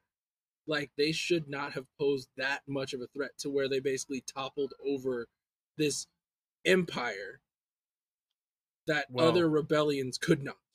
In fairness, those ATSTs apparently also blow up when you knock them over. But no, John's right. The Ewoks made those stormtroopers look like idiots. I mean, they were just getting rocks dropped on them, and they were just flailing around like they were just completely destroyed. I mean, it was a really pathetic fight. The whole Ewok, really anything with Ewoks, even the whole C-3PO as a god, and the funny dialogue, oh, they're gonna cook his friends, and then Leia comes out and like, no, they're my friends. Tell them not to cook them, and that whole point, that whole part was just like, to me, just a waste time. While Luke has good dialogue with Vader, which we needed just 10 more minutes of maybe instead of that. Yeah, which is weird because you could just like not have all those scenes and still have the dialogue with Vader and Luke. Yeah, I will say this. It feels like the Ewoks were added to the story for toys and marketing purposes. That's what it felt like to me. That's not beyond Star Wars. I think they've shown that. Yeah, and like they'll intelligently add in, porgs are a recent example of it. Yeah, but porgs didn't like mass a rebellion that was the turning point and end of like how long year war? They made me rebel. Chewie should have taken that bite. I was disappointed when he didn't take that bite. Also, don't act like you weren't like, well, episode 8 was kind of okay after you saw it. Like, you weren't up in arms, bro. Me? You. Yes, I was. You were like, nah, episode 8 wasn't that bad. I mean, like, I like episode 7 better, but episode 8's okay. I mean, no, I will say this, like, when it comes to the sequels, The Force Awakens is all right and tolerable for me, everything after that, it just irks me because Star Wars is something that I hold very dear, and when I hold something dear and like I critique anything that builds off of something that's been established for years and that has a lot of good points and good story to work off of, and for that to be the product and something that a lot of people have been waiting for, that is just wholly disappointing. Like, and it makes me feel like an asshole when it comes to stuff like that, because I'm just basically like, okay, I know that this person like loves this movie and loves what they produced, but I can't. And then like if I voice my opinion, I'm just like crapping on everything that they like, and I just don't want to do that, but I can't help it. You know what I mean? Like, Mm. like basically, Dean, like it comes down to like Avatar: The Last Airbender, Oh, like yeah, that. yeah. The That movie, fantastic adaptation that they did on film. not gonna get into it, but that movie compared to the cartoon, like the Is so reason much that better. That's where you're going with this, right? don't start, do not start. But the reason that I've like was like that is because like my fiance and the boys all love that movie, and like I literally can't sit and watch and appreciate it because of that. Like, I granted, like it is flawed here and there, and like it wasn't a great movie, but itself, but like when you've watched something that opinionated is inherently better, and then you try and watch an adaptation to something you hold dear, you have that inherent bias, and like you get to a point to where you can't even enjoy something just to watch it. Like you have to critique it, like even subconsciously. I think that's a good point. I think that that's what goes on in the Star Wars fandom with the original trilogy. Mm-hmm. Like fans who have been fans for, especially fans who have been fans since the prequels happened, Mm-hmm. hold these movies in such high regard that they have it's almost like they have this innate need to destroy anything else that comes out. Yeah. And it's funny to me because like having rewatched the original trilogy, these movies are all three of them are deeply flawed. Like Mm-hmm. these are not incredible movies front to back. Yeah. Um Empire is probably the strongest of the three in terms of just being a movie, Mm-hmm. but even Empire, like we were talking about on the last episode, has a huge plot hole right at the very beginning of the movie. So I don't. I think Star Wars gets too much of a pass, which is also really funny because like one everybody was up in arms about George Lucas and what he did to Star Wars. And now that he doesn't have it anymore, people are really, really regretting those choices. Yeah. So Yeah. that does happen. I don't think it's not unilateral. So if you think the original trilogy is best, you don't just automatically hate everything else, because Mandalorian is an example of people who resonated or started with the original trilogy. They watch that and they love it. That's been the response I've Mm-hmm. seen. Is that Yes. the Mandalorian, which by of course it's of course has Lucas on it, right? Lucas isn't Mm-hmm. he's not a huge part of it, but he's a large enough part to make an impact, and I think get that original feeling back. And I think that I weirdly enough, the spin-offs for Star Wars, Rogue One, Solo, um, Mandalorian, I think they're all stronger than the sequel trilogy. I, Yes. And I, I think the Even though reason for Solo that, kind of sucks, yes, I don't yes, think Solo sucks. I don't think it sucks. it, I'm looking forward to it's rewatching it. I'm it, expecting to be surprised. I will say this. I think the reason for that is when it comes to those spin-off movies and series, I think they realize that less is more. And that's why Star Wars, when it was first released, was just so beloved and like just awe-inspiring, because if you think about it, like with movies nowadays, you get exposition on nearly everything because everybody is just going to drill down into every fact that you give them about the lore and the world building blocks that you're using in said movie.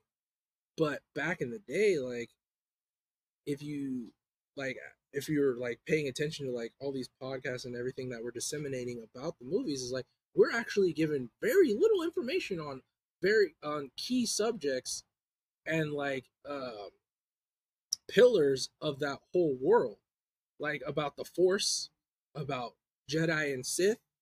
We're given base information on all of those subjects. That's basically like the whole point of this whole war between the Empire and the Rebellion. Like this is actually what started it. Like this was the central point of it. Like Palpatine controlling the Senate and everything like that. That's because he was a Sith and he wanted all the power. And the Jedi were trying to oppose him controlling all that power, even though they didn't know it, and trying to keep peace throughout the world. They didn't want someone too strong or too powerful to just topple over everything else in the galaxy and take control. And nowadays, you need to explain everything almost ad exhaustion because you have message boards, forums, Reddit, so many people that will just tear down what you created because it doesn't make sense. And I think that with The Mandalorian and a few others, like it got better because they just realized it's like you don't have to give them everything. Less is more. Just as long as you give them enough that it makes sense and leave a little bit of mystery in there, it makes it a good product. And I think that's what was missing in the sequels. Here's something of a counterpoint though. The Mandalorian, Rogue One, Solo, they also all take place during that same period of time. Period. Like, they're all aesthetically basically the same as the original trilogy. They feel like the original trilogy. Like they're not doing a whole lot new in that way, like the prequels and the sequels do. Yes, all of those movies are closer in time than the sequels. That is true. By about 10 years maybe at the max.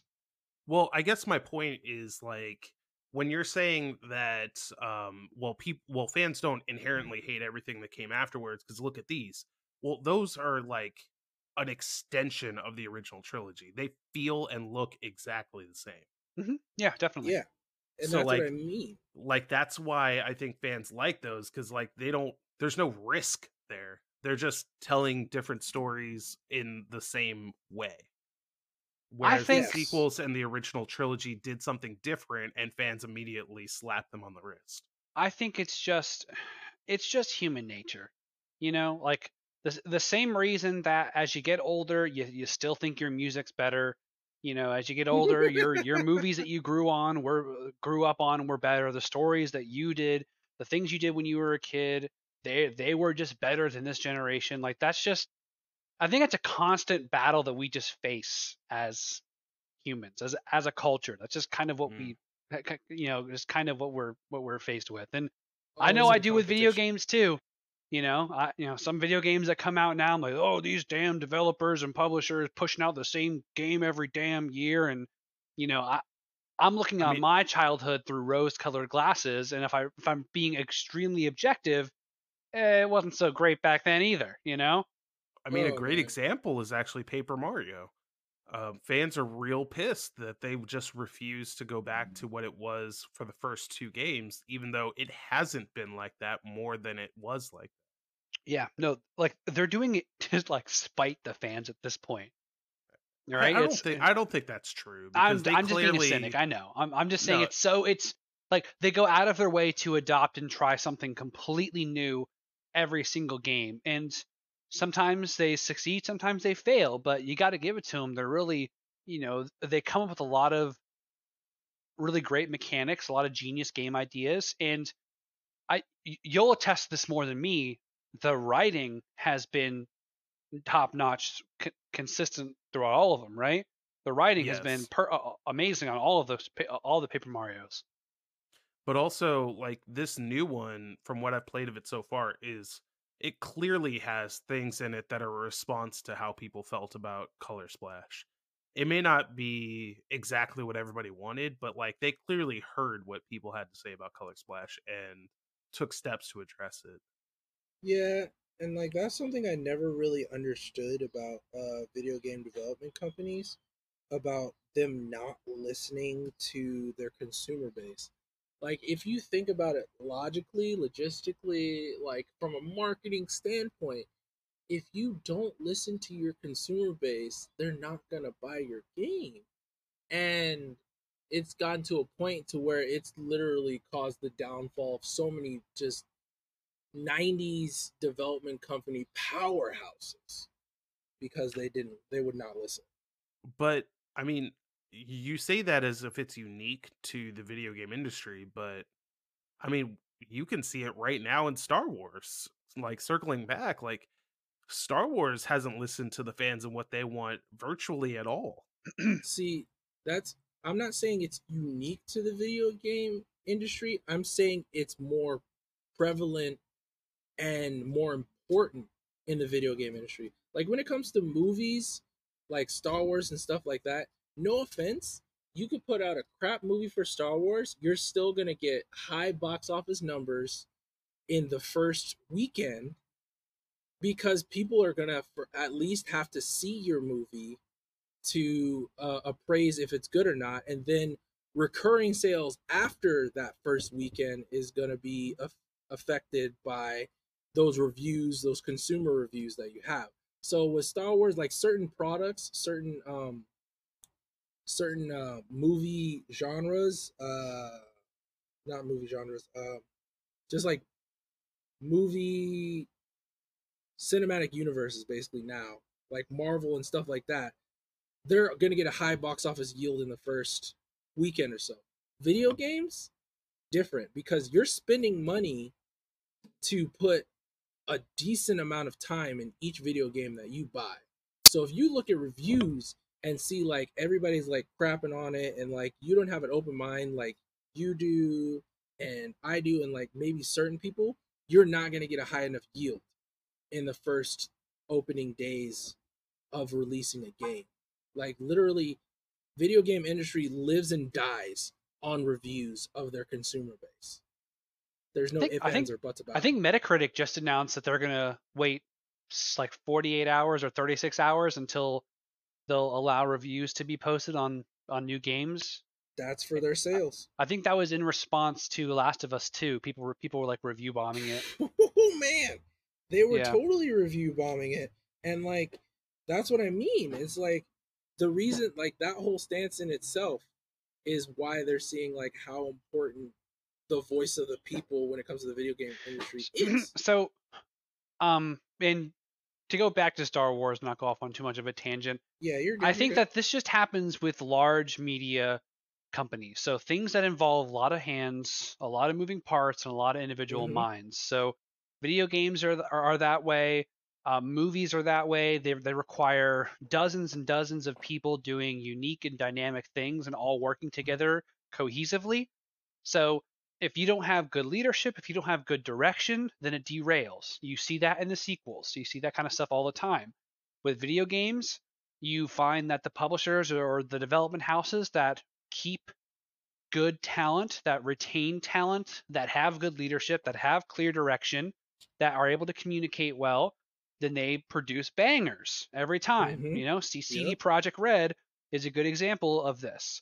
But then you also have the other blockbuster side of it, which would be like Mhm. EA, who just pumps Oh out my god. Maddens every year, FIFAs every year, Call of Duties, things like that, just to get their just to get that Product value and their that numbers up, yeah. that bottom dollar there. So The bottom line, yeah.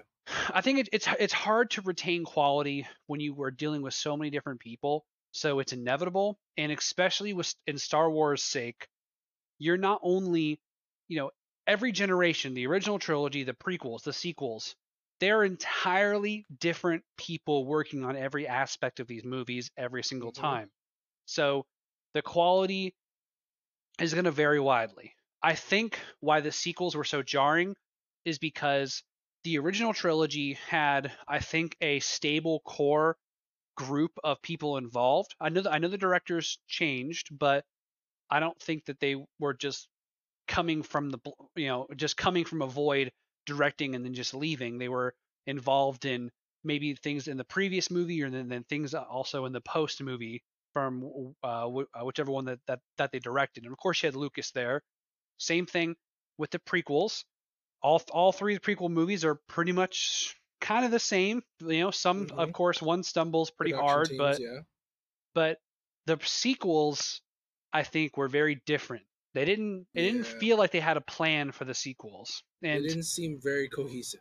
it's just challenging to coordinate a large media team to do things well. It's just challenging, right?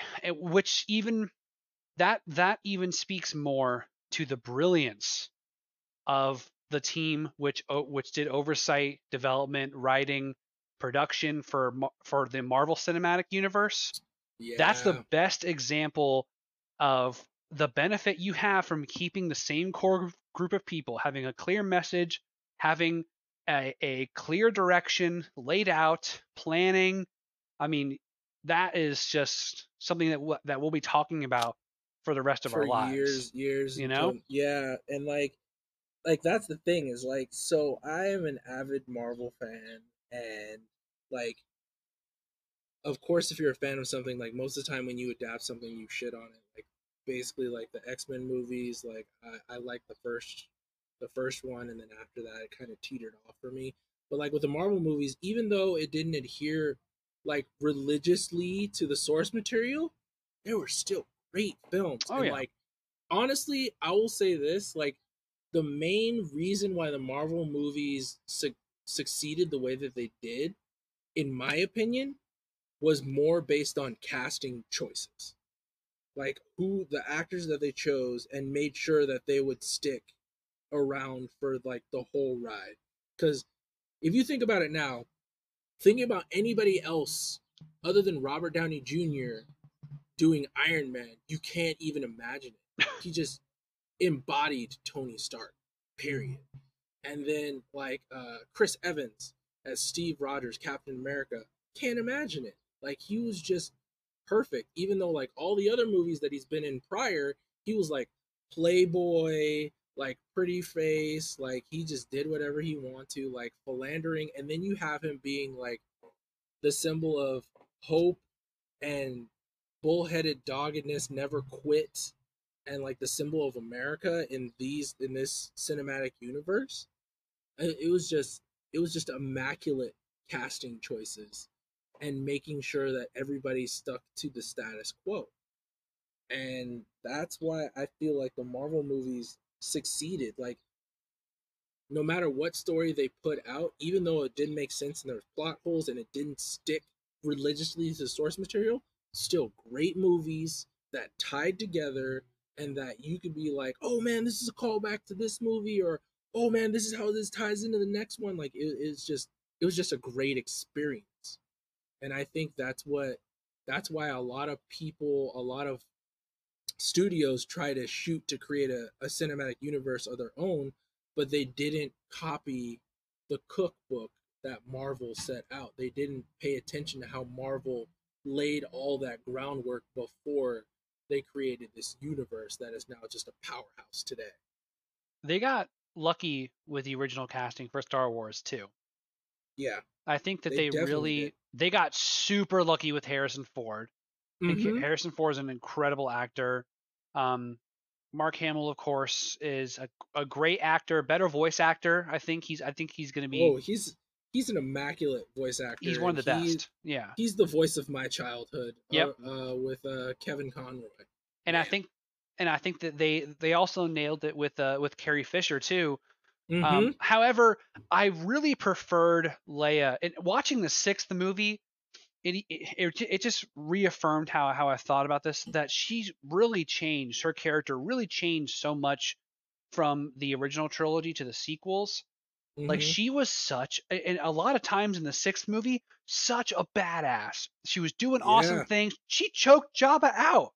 Dude, Yeah. she didn't have to kill. We didn't She didn't have to we, kill Jabba. She choked his exactly. ass We didn't out. even touch on that scene yet. I Yeah. was waiting for that, but like, dude, that scene is probably one of those scenes where like you remember that and you can use that in like memes and like just in general conversation. Like, dude, what was it? The movie Knocked Up, where like where Kathy Heigl was like vomiting because she's like starting to like get Mhm. morning sickness.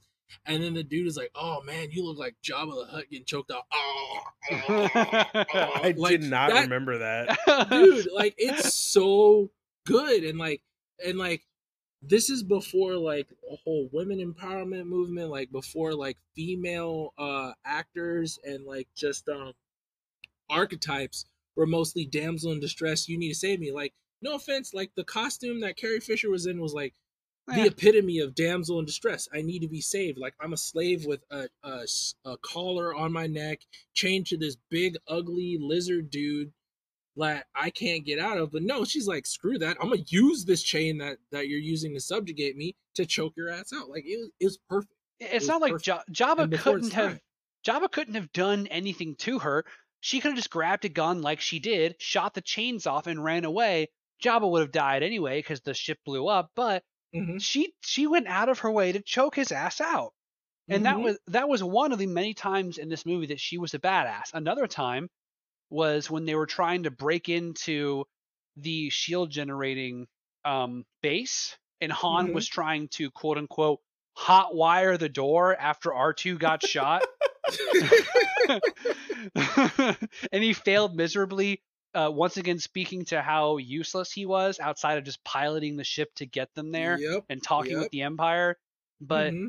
you know, when they surrounded them, those two troopers, Han had his back to him. You know, he was shielding Leia. He moved out of the way. Quick shot. She's a good shot. Took out both those stormtroopers. Now she could have just as easily thrown her gun, and they would have went down. Apparently, if you look at how they fought against the Ewoks. Yeah. But still, I mean, they wrote her as such a badass character. I was sad to see that she turned into the Superman force flying mentor character, and Yeah. she didn't retain as much badassery as I hoped that I, she would. Because I mean, Luke even said in that movie, you know, I'll train you. I forgot the exact line, but he's like, you'll learn too, saying I'll train you to be a Jedi as well.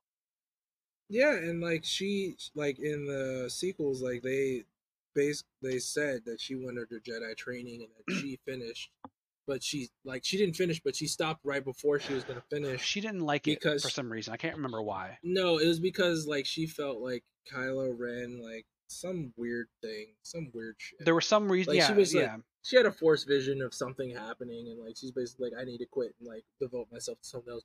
But like I agree with you, like they didn't use her to the proper capacity that she could fill. Like the role that she had filled in the original trilogy was basically the epitome of just like I'm not a damsel in distress. I can do shit on my own and I can take care of myself. Like I'm better than most of the men out here, including Han Solo, who was like a fan favorite in the trilogies. I thought it was kind of weird that they let Leia go down to Endor in the first place. Like they're like, okay, Han's making the strike team to go down.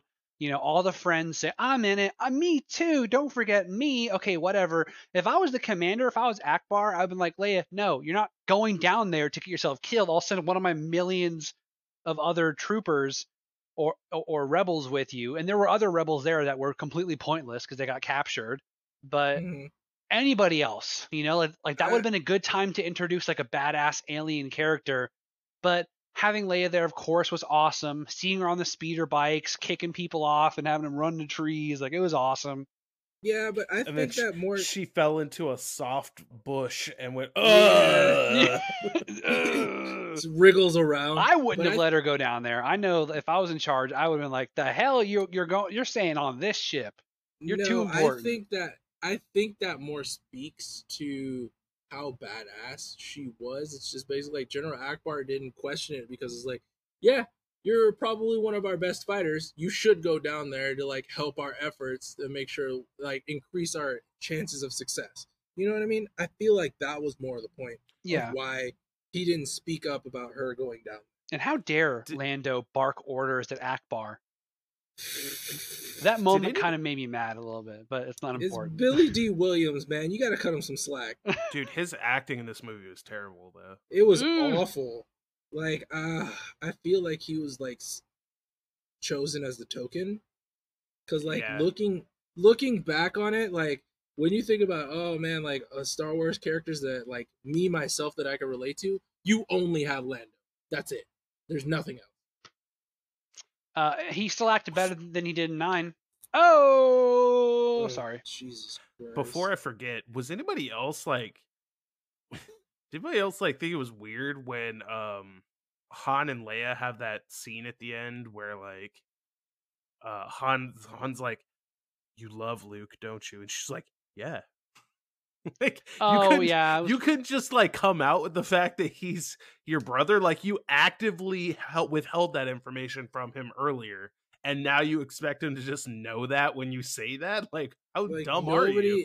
nobody just told like clued homeboy in. Like it's like, tell Han that I'm his like he's my brother and I'm his sister. Like no, nobody decided to disseminate that information to him. See, that was an example of awkward writing, but an example of good writing, I think, happened just before that when Mhm. Luke told Leia that they were siblings.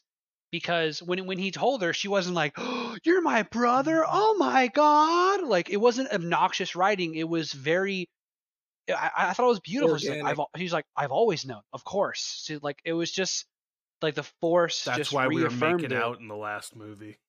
I'll Oh, give him a Jesus pass. Okay, Christ. it's better than it's better than oh my God, oh my God, you're my brother, and then like crying scene it's and like- hugging. No, I feel Didn't like it need should all have been that. like the scene in Eurotrip when the twins made out with each other. That's what it should have been like. I do not remember that scene. I have to disagree with you, man. I think that scene where no, not you. Okay, That cool. that scene where Luke is telling Leia he's her brother is actually kind of terribly written. Mm, Like her reaction, sure, like that's pretty good. That's fine. But like the way he tells her is so weird and awkward. I'm not sure. Yeah. I mean, to be fair, it might be less the way that it's written and more the way that Mark Hamill acted it. But given that the writer also oh wait, no, he didn't direct this movie. But mm-mm. regardless, like it's just so weirdly acted, dude. Like it's like it runs strong in my family, in me, in my father, in my sister. Oh, so bad. I thought it was written well. But yeah, I don't think Hamill's not winning any awards for acting, or at least I don't Emmys think he like that. did. I No, hope not. I don't think he did. He's just been recognized for like being legit a voice and like a poster child for like a generation of cinema and animated adaptions. Like And he's amazing. He loves it too. Like I follow him on Twitter, and he'll always respond to people with like all of his random roles. Like someone tweeted at him, and then they're like, "Hey, you should play. You've voiced a lot of DC characters. Why haven't you voiced any Marvel characters?" Of course he has. But then he replied back to that person. He's like, "Here's all of the people that I voiced that were in Marvel," and then he has like stories for all of them that he'll tweet out and talk about. Like he loves voice acting so much. He's just so good at it though. That's the reason why. Like, no offense, like if I had to choose between Mark Hamill, like regular acting and voice acting would win out, no question. Like, not even a real contest, like not even a real decision. Yeah. You know where he really nailed it though? When C-3PO was retelling of his escapades from the past movies, like, yeah, go. Oh, look at the sound effects. Oh, yeah. What happened next, C-3PO? Tell me more. That whole part, see, like that didn't need to be in the movie. I thought it was kind of cute, but I don't know. I didn't like any of the Ewok stuff at all. Really, any of it at all. Legit, like regardless of how cute and fuzzy and like cool they were, like actually no, they weren't cute and fuzzy. They looked like demonic and monstrous and like or nightmare fuel. Honestly, if you look at them all close, but they just seemed just ridiculously out of place in the story. That's just how I feel. Like if it was like even if it was just a horde of Chewbacca's, like without like real Horde of technology. Chewbaccas. Like basically, if you replace the Ewoks with the Chewbacca's, the Wookiees, like I still would feel like that was out of place. Like if they were like using the same tools, like Wookiees are stronger than Ewoks, but without any real technology, it just seems like that doesn't seem plausible at all. That they It would, was, yeah. I regardless mean, of guerrilla warfare at all. it's it. The whole point is it's a metaphor for the emperor just being overconfident. You know, that's the Yeah. whole. That's the whole reason that they're in there, and I think they could have done it a lot better, a lot of other ways. I think the emperor is like he leaked the plans, the location, like it was him. He led the rebels to him, right? Just to get But- Luke in his clutches. But you couldn't leak the wrong base. Like you had to actually give him the real shield generator. Why don't you just tell him it's some hangar across You the know planet? Honestly, I never thought about it that way, but you right. You 100% right on that. He's so cocky that he's like, I could do that, but what if we just tell them the right place? Yep. Yeah, but they, what if they succeed? No, they I won't. am the Emperor. No. They will never Exactly, yeah. succeed. How dare you? But what if they do? Just force They lightnings him. won't. Anybody else have any opinions? Just by my Vader, decide. murder him without mercy. Yeah, his hubris was his downfall in the end, which I think is poetic, of course. And you know, we said it already. The parts of the dialogue with the Emperor are my favorite parts of the entire movie because Yeah. they're captivating. They're exactly what you've been like. It feels like this is what you've been wanting throughout the entire trilogy. Is this final climactic meeting between Luke and the Emperor and Vader, and seeing the Exactly. Like seeing that everything, like without your knowledge, everything coming like full circle and like Vader's redemption arc. Even though, like most of the time throughout the whole series, like you didn't expect Vader to like betray the Emperor. Like he just seemed like he was super subservient. He was totally down with his whole plan, and like nothing was going to foil the Emperor's plot, and like he was going to win. Like there was like bits and pieces and clues, but nothing concrete to where he's like, oh, this is going to happen and like everything's going to be fine. You thought Luke was either going to like yield to the Emperor or just get straight up force lightning to death at that point. Now, young Skywalker, you will die. Oh my no. god. Nobody's coming to save him. Dude, also, like, that whole scene, like, he's just lightning the shit out of Luke. And Vader's just like, oh, that seems kind of shitty. I could do something about that.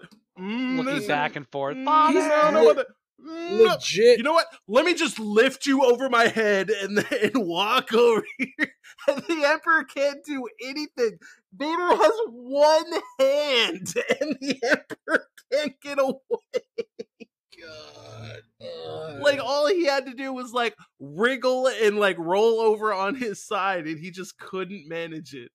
It seemed kind of anticlimactic for such a like overarching and dubious villain to like go out that way, but again, it's his hubris. It's like he didn't think it was going to happen. I think it would have been more cinematic and more of a oh my god moment if like he just randomly had like a lightsaber just show up out of his chest. You know, just like pop through his chest. Yeah, but then Vader. like you wouldn't throw him down a shaft that explodes before the entire battle station explodes, and there's no way Palpatine's getting out of it. Yeah, because then like that would have been also more plausible that he survived like being stabbed by a lightsaber. It's like it's a cauterized wound, but like if it's not through the heart, like you can like they have the technology to bring people back from near death. Yeah, I don't Vader, need a spleen. Darth Vader, case in point. Like, I'm just saying, like, that would have made more sense. It would have been more of a like crazy, like, oh my god moment, and then also like after he gets stabbed, like he has enough life and energy to just like force lightning Darth Vader and take his butt out, and you still get the whole scene with Luke afterwards. You know what I mean? You know what I was thinking after right after that scene, because it goes to Luke and Vader in the hangar where he removes the helmet and you see Vader's face. Mm-hmm. I was thinking, I'm like, he had to drag Vader's heavy ass downstairs and through elevators. Like, that hangar was not close to the executive chamber of the Emperor. That had to have been like, that was a hike. And I'm just imagining 5 minutes of Luke struggling to pull Vader's limp body down a What are you talking about? hallway. What are you talking about? He's got the Force, dude. You just Force walk Well, his ass Just to the force hangar. drag him. There was like no force powers in all the original trilogy, and I actually kind of prefer that. In the same way that I prefer the fighting in Dragon Ball over Dragon Ball Z. Weird comparison, I know, but follow me here. Because it's more grounded. It's Yeah, I get exactly. It's more grounded. There's a little more choreography, slightly more. I'm not praising the choreography of the fights in the Yeah. original trilogy. However, everything just wasn't a force battle. It was funner Mhm. to watch, or it was more enjoyable, I think. That's why I Huh. think the Phantom Menace lightsaber duel, which was like minimum force powers Ooh, other than key points, was probably like one of the awesome. best. Like, people like were like, this is it. This is what lightsaber duels should always be and should strive to. Like, that's where it was. Did nobody else watch that scene where like Vader's dying and he takes off his helmet? I want to see with my own eyes for once. Oh, And God. then he takes off the helmet. Was nobody else like, damn, Vader, you like put on some pounds, bro? Like, you've been pounding them cheeseburgers while you're in that He's a little meditation chubby, chamber? yeah. Or- It doesn't, yeah, it really doesn't make sense since basically, like, I don't think he sustained himself with food at that point after they changed him to Darth Vader, so I don't know Sustained with how he hatred. got. I mean, it might be the fact like he's getting older, so his skin was sagging, and that's why he looked like he gained on a couple of pounds. But He Nah, wasn't- dude, he he was wasn't like that much clearly older. heavier. Here's the thing, though. Like, how old was Anakin at the end of the third movie? Would you say like 18? Well, actually, not older than 21. The most, you know what? I can just find out. Keep going. the most I think Vader is maybe 50. Like, he's pushing 50 at the max. If we assume the longest time gaps between 4 and 5 and 5 and 6, He's 45. he's so at the end he dies at 45, right?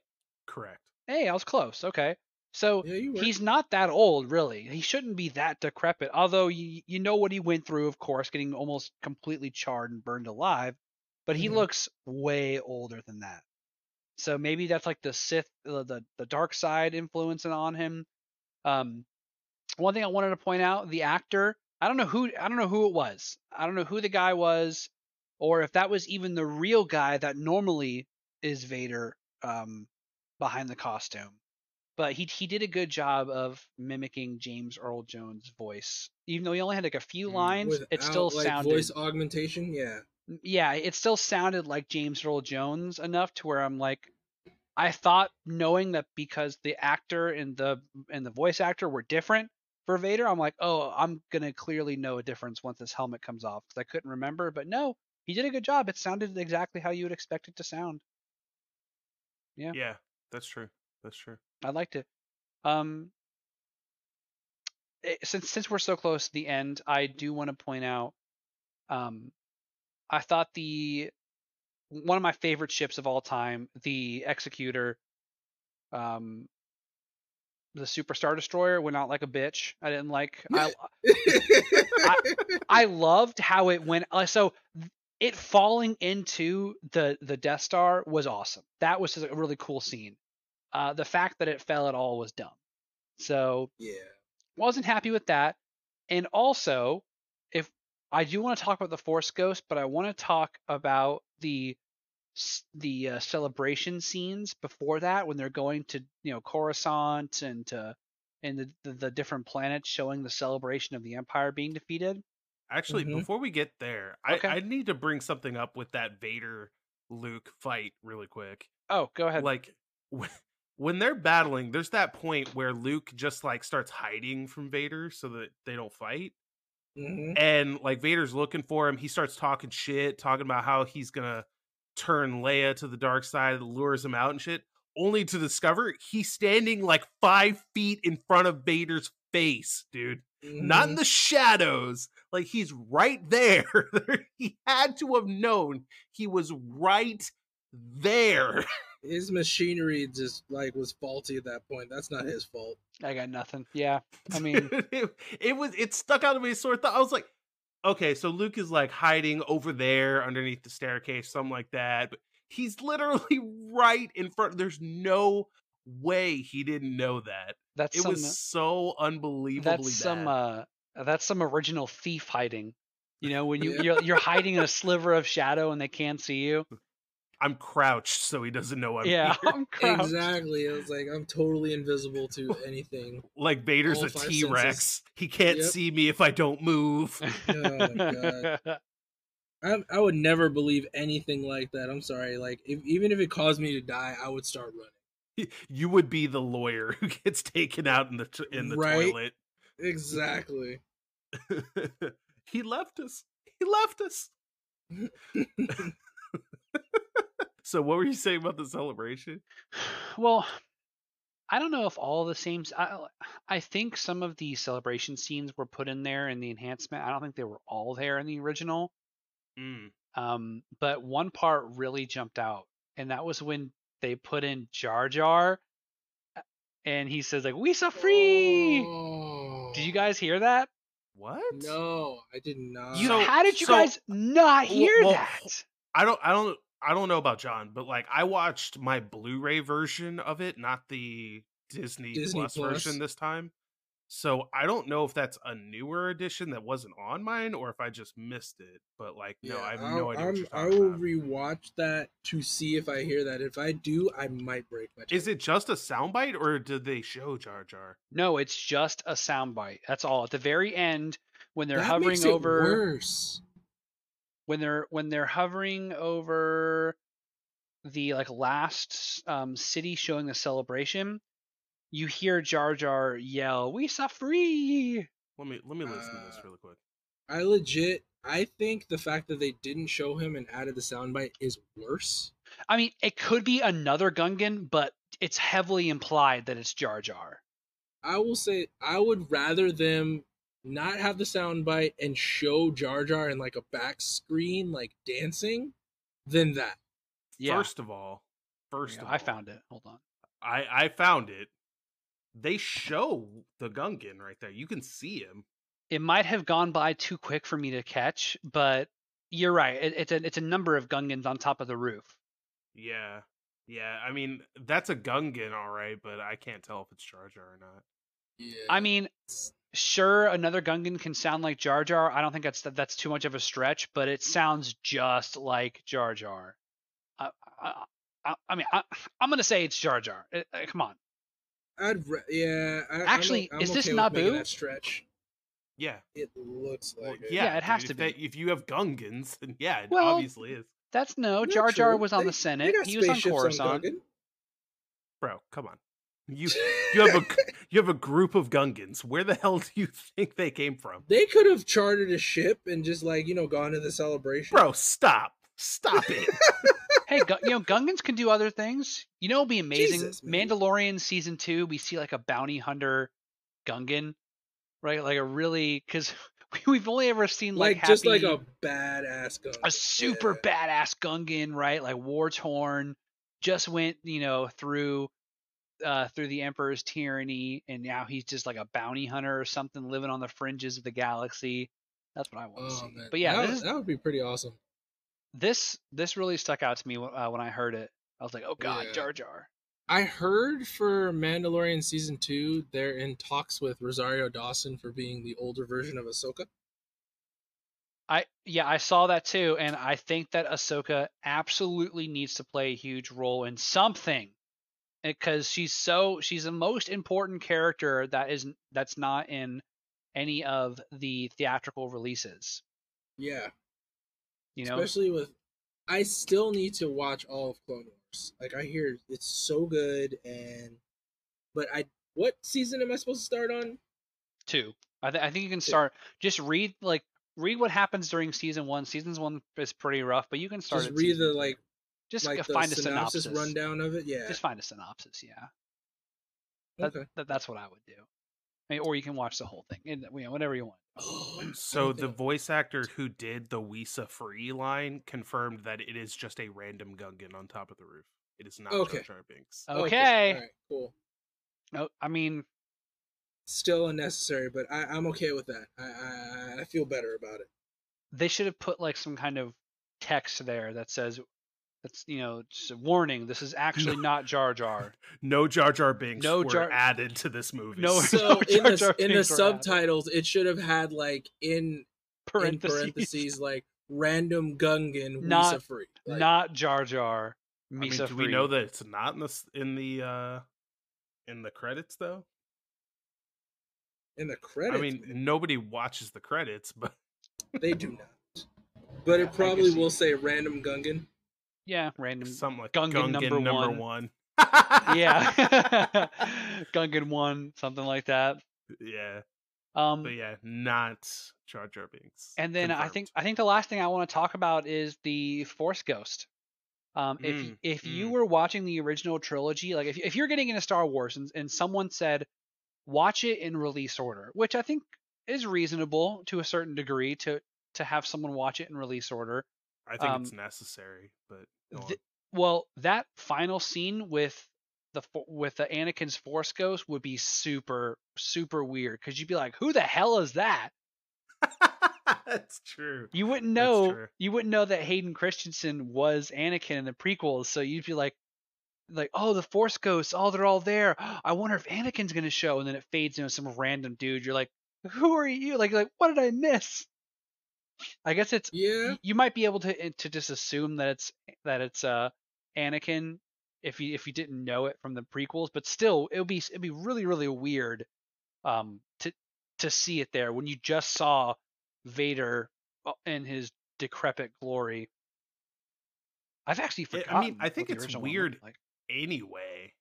Yeah. You know what's weird is I can imagine what the original guy looked like in my head, clear as day. I know exactly what he looked like. You mean the Force Ghost? I don't know. Yeah, I don't know yeah. exactly. I can't say Yeah, that. yeah. A little bit. For some reason, like his face is burned into my memory, but like it's weird to me because like I guess the implication is that he turned back to the light, so he was reborn as a Force ghost, and blah blah blah blah blah. But if that were the case, wouldn't it still be his old ass form? Like Obi-Wan's old, Yeah. Yoda's old. Yep. Why is Anakin like the way that Why he does he was get a 25 pass? years ago? Yeah, why does he get a pass? You are correct. I agree with you on that. Yeah, that was a dumb edit. They should have just kept the It was- original one in. It was a bad edit. For It was sure, yeah. bad. Like Yeah. I understand why they did it, but it was a bad idea. Yeah, like my whole stance on episode 6, like bullet point wise, like Carrie Fisher, Princess Leia was a badass. Han Solo and C-3PO were basically useless. R2D2 gets MVP, and I don't even know why they had Lando Calrissian. Like he wasn't really Lando and Han either. were kind of useless. Like Yeah. the most fan favorite characters of the movie were straight up useless, but Carrie Fisher didn't get any clout or plaque from like all the stuff that she did. Like she saved Han's life, helped with the rebellion. Like Han basically didn't do shit. Well, hold on. Shout out to Boba Fett who got bumped in the back and thrown into the Sarlacc pit by Han Solo. And he Like, screamed. Ah! Yeah. Yeah. Like really, dude, you did him that dirty. Like he was so clunky and slow. Like just a crappy bounty hunter. What the hell happened? like honestly thinking about it, the most fan favorite and heralded characters from the original trilogy basically didn't do anything of real note You think about it. I think Like Han it's just that they Han looked was the cool. best actor out of all of them. I He think was the that best I think the best actor but in the entire movie was Ian McDermott. I think he was the best one as the Emperor. But mhm. I think Han I think Harrison Ford is just a great actor to begin with. So his scenes, although as a character, he was more or less, kind of Yeah. useless and just was just there. Mhm. He was still fun to watch. That's true. But like that's I think the only thing was like his charisma and like the way that he like didn't make it seem like they were in life or death situations because he was just like so nonchalant about everything, but still like So I I think think So Leia should have got more credit. it's so I thought that I would like rewatching the original trilogy. I thought my order would end up being 5, 6, 4, Mhm. but it's yeah, actually 5, 4, 6. So 6 actually is a little bit weaker than I remember it being. yeah. Yeah. It's funny because like last week I was talking about how I thought maybe episode 4 could scrape back up to the top over 5 for me, and maybe I was just experiencing some recency bias with Hmm. episode 5. That absolutely happened. So for me, it's 4, 5, and 6 again. Really? Yeah, yeah.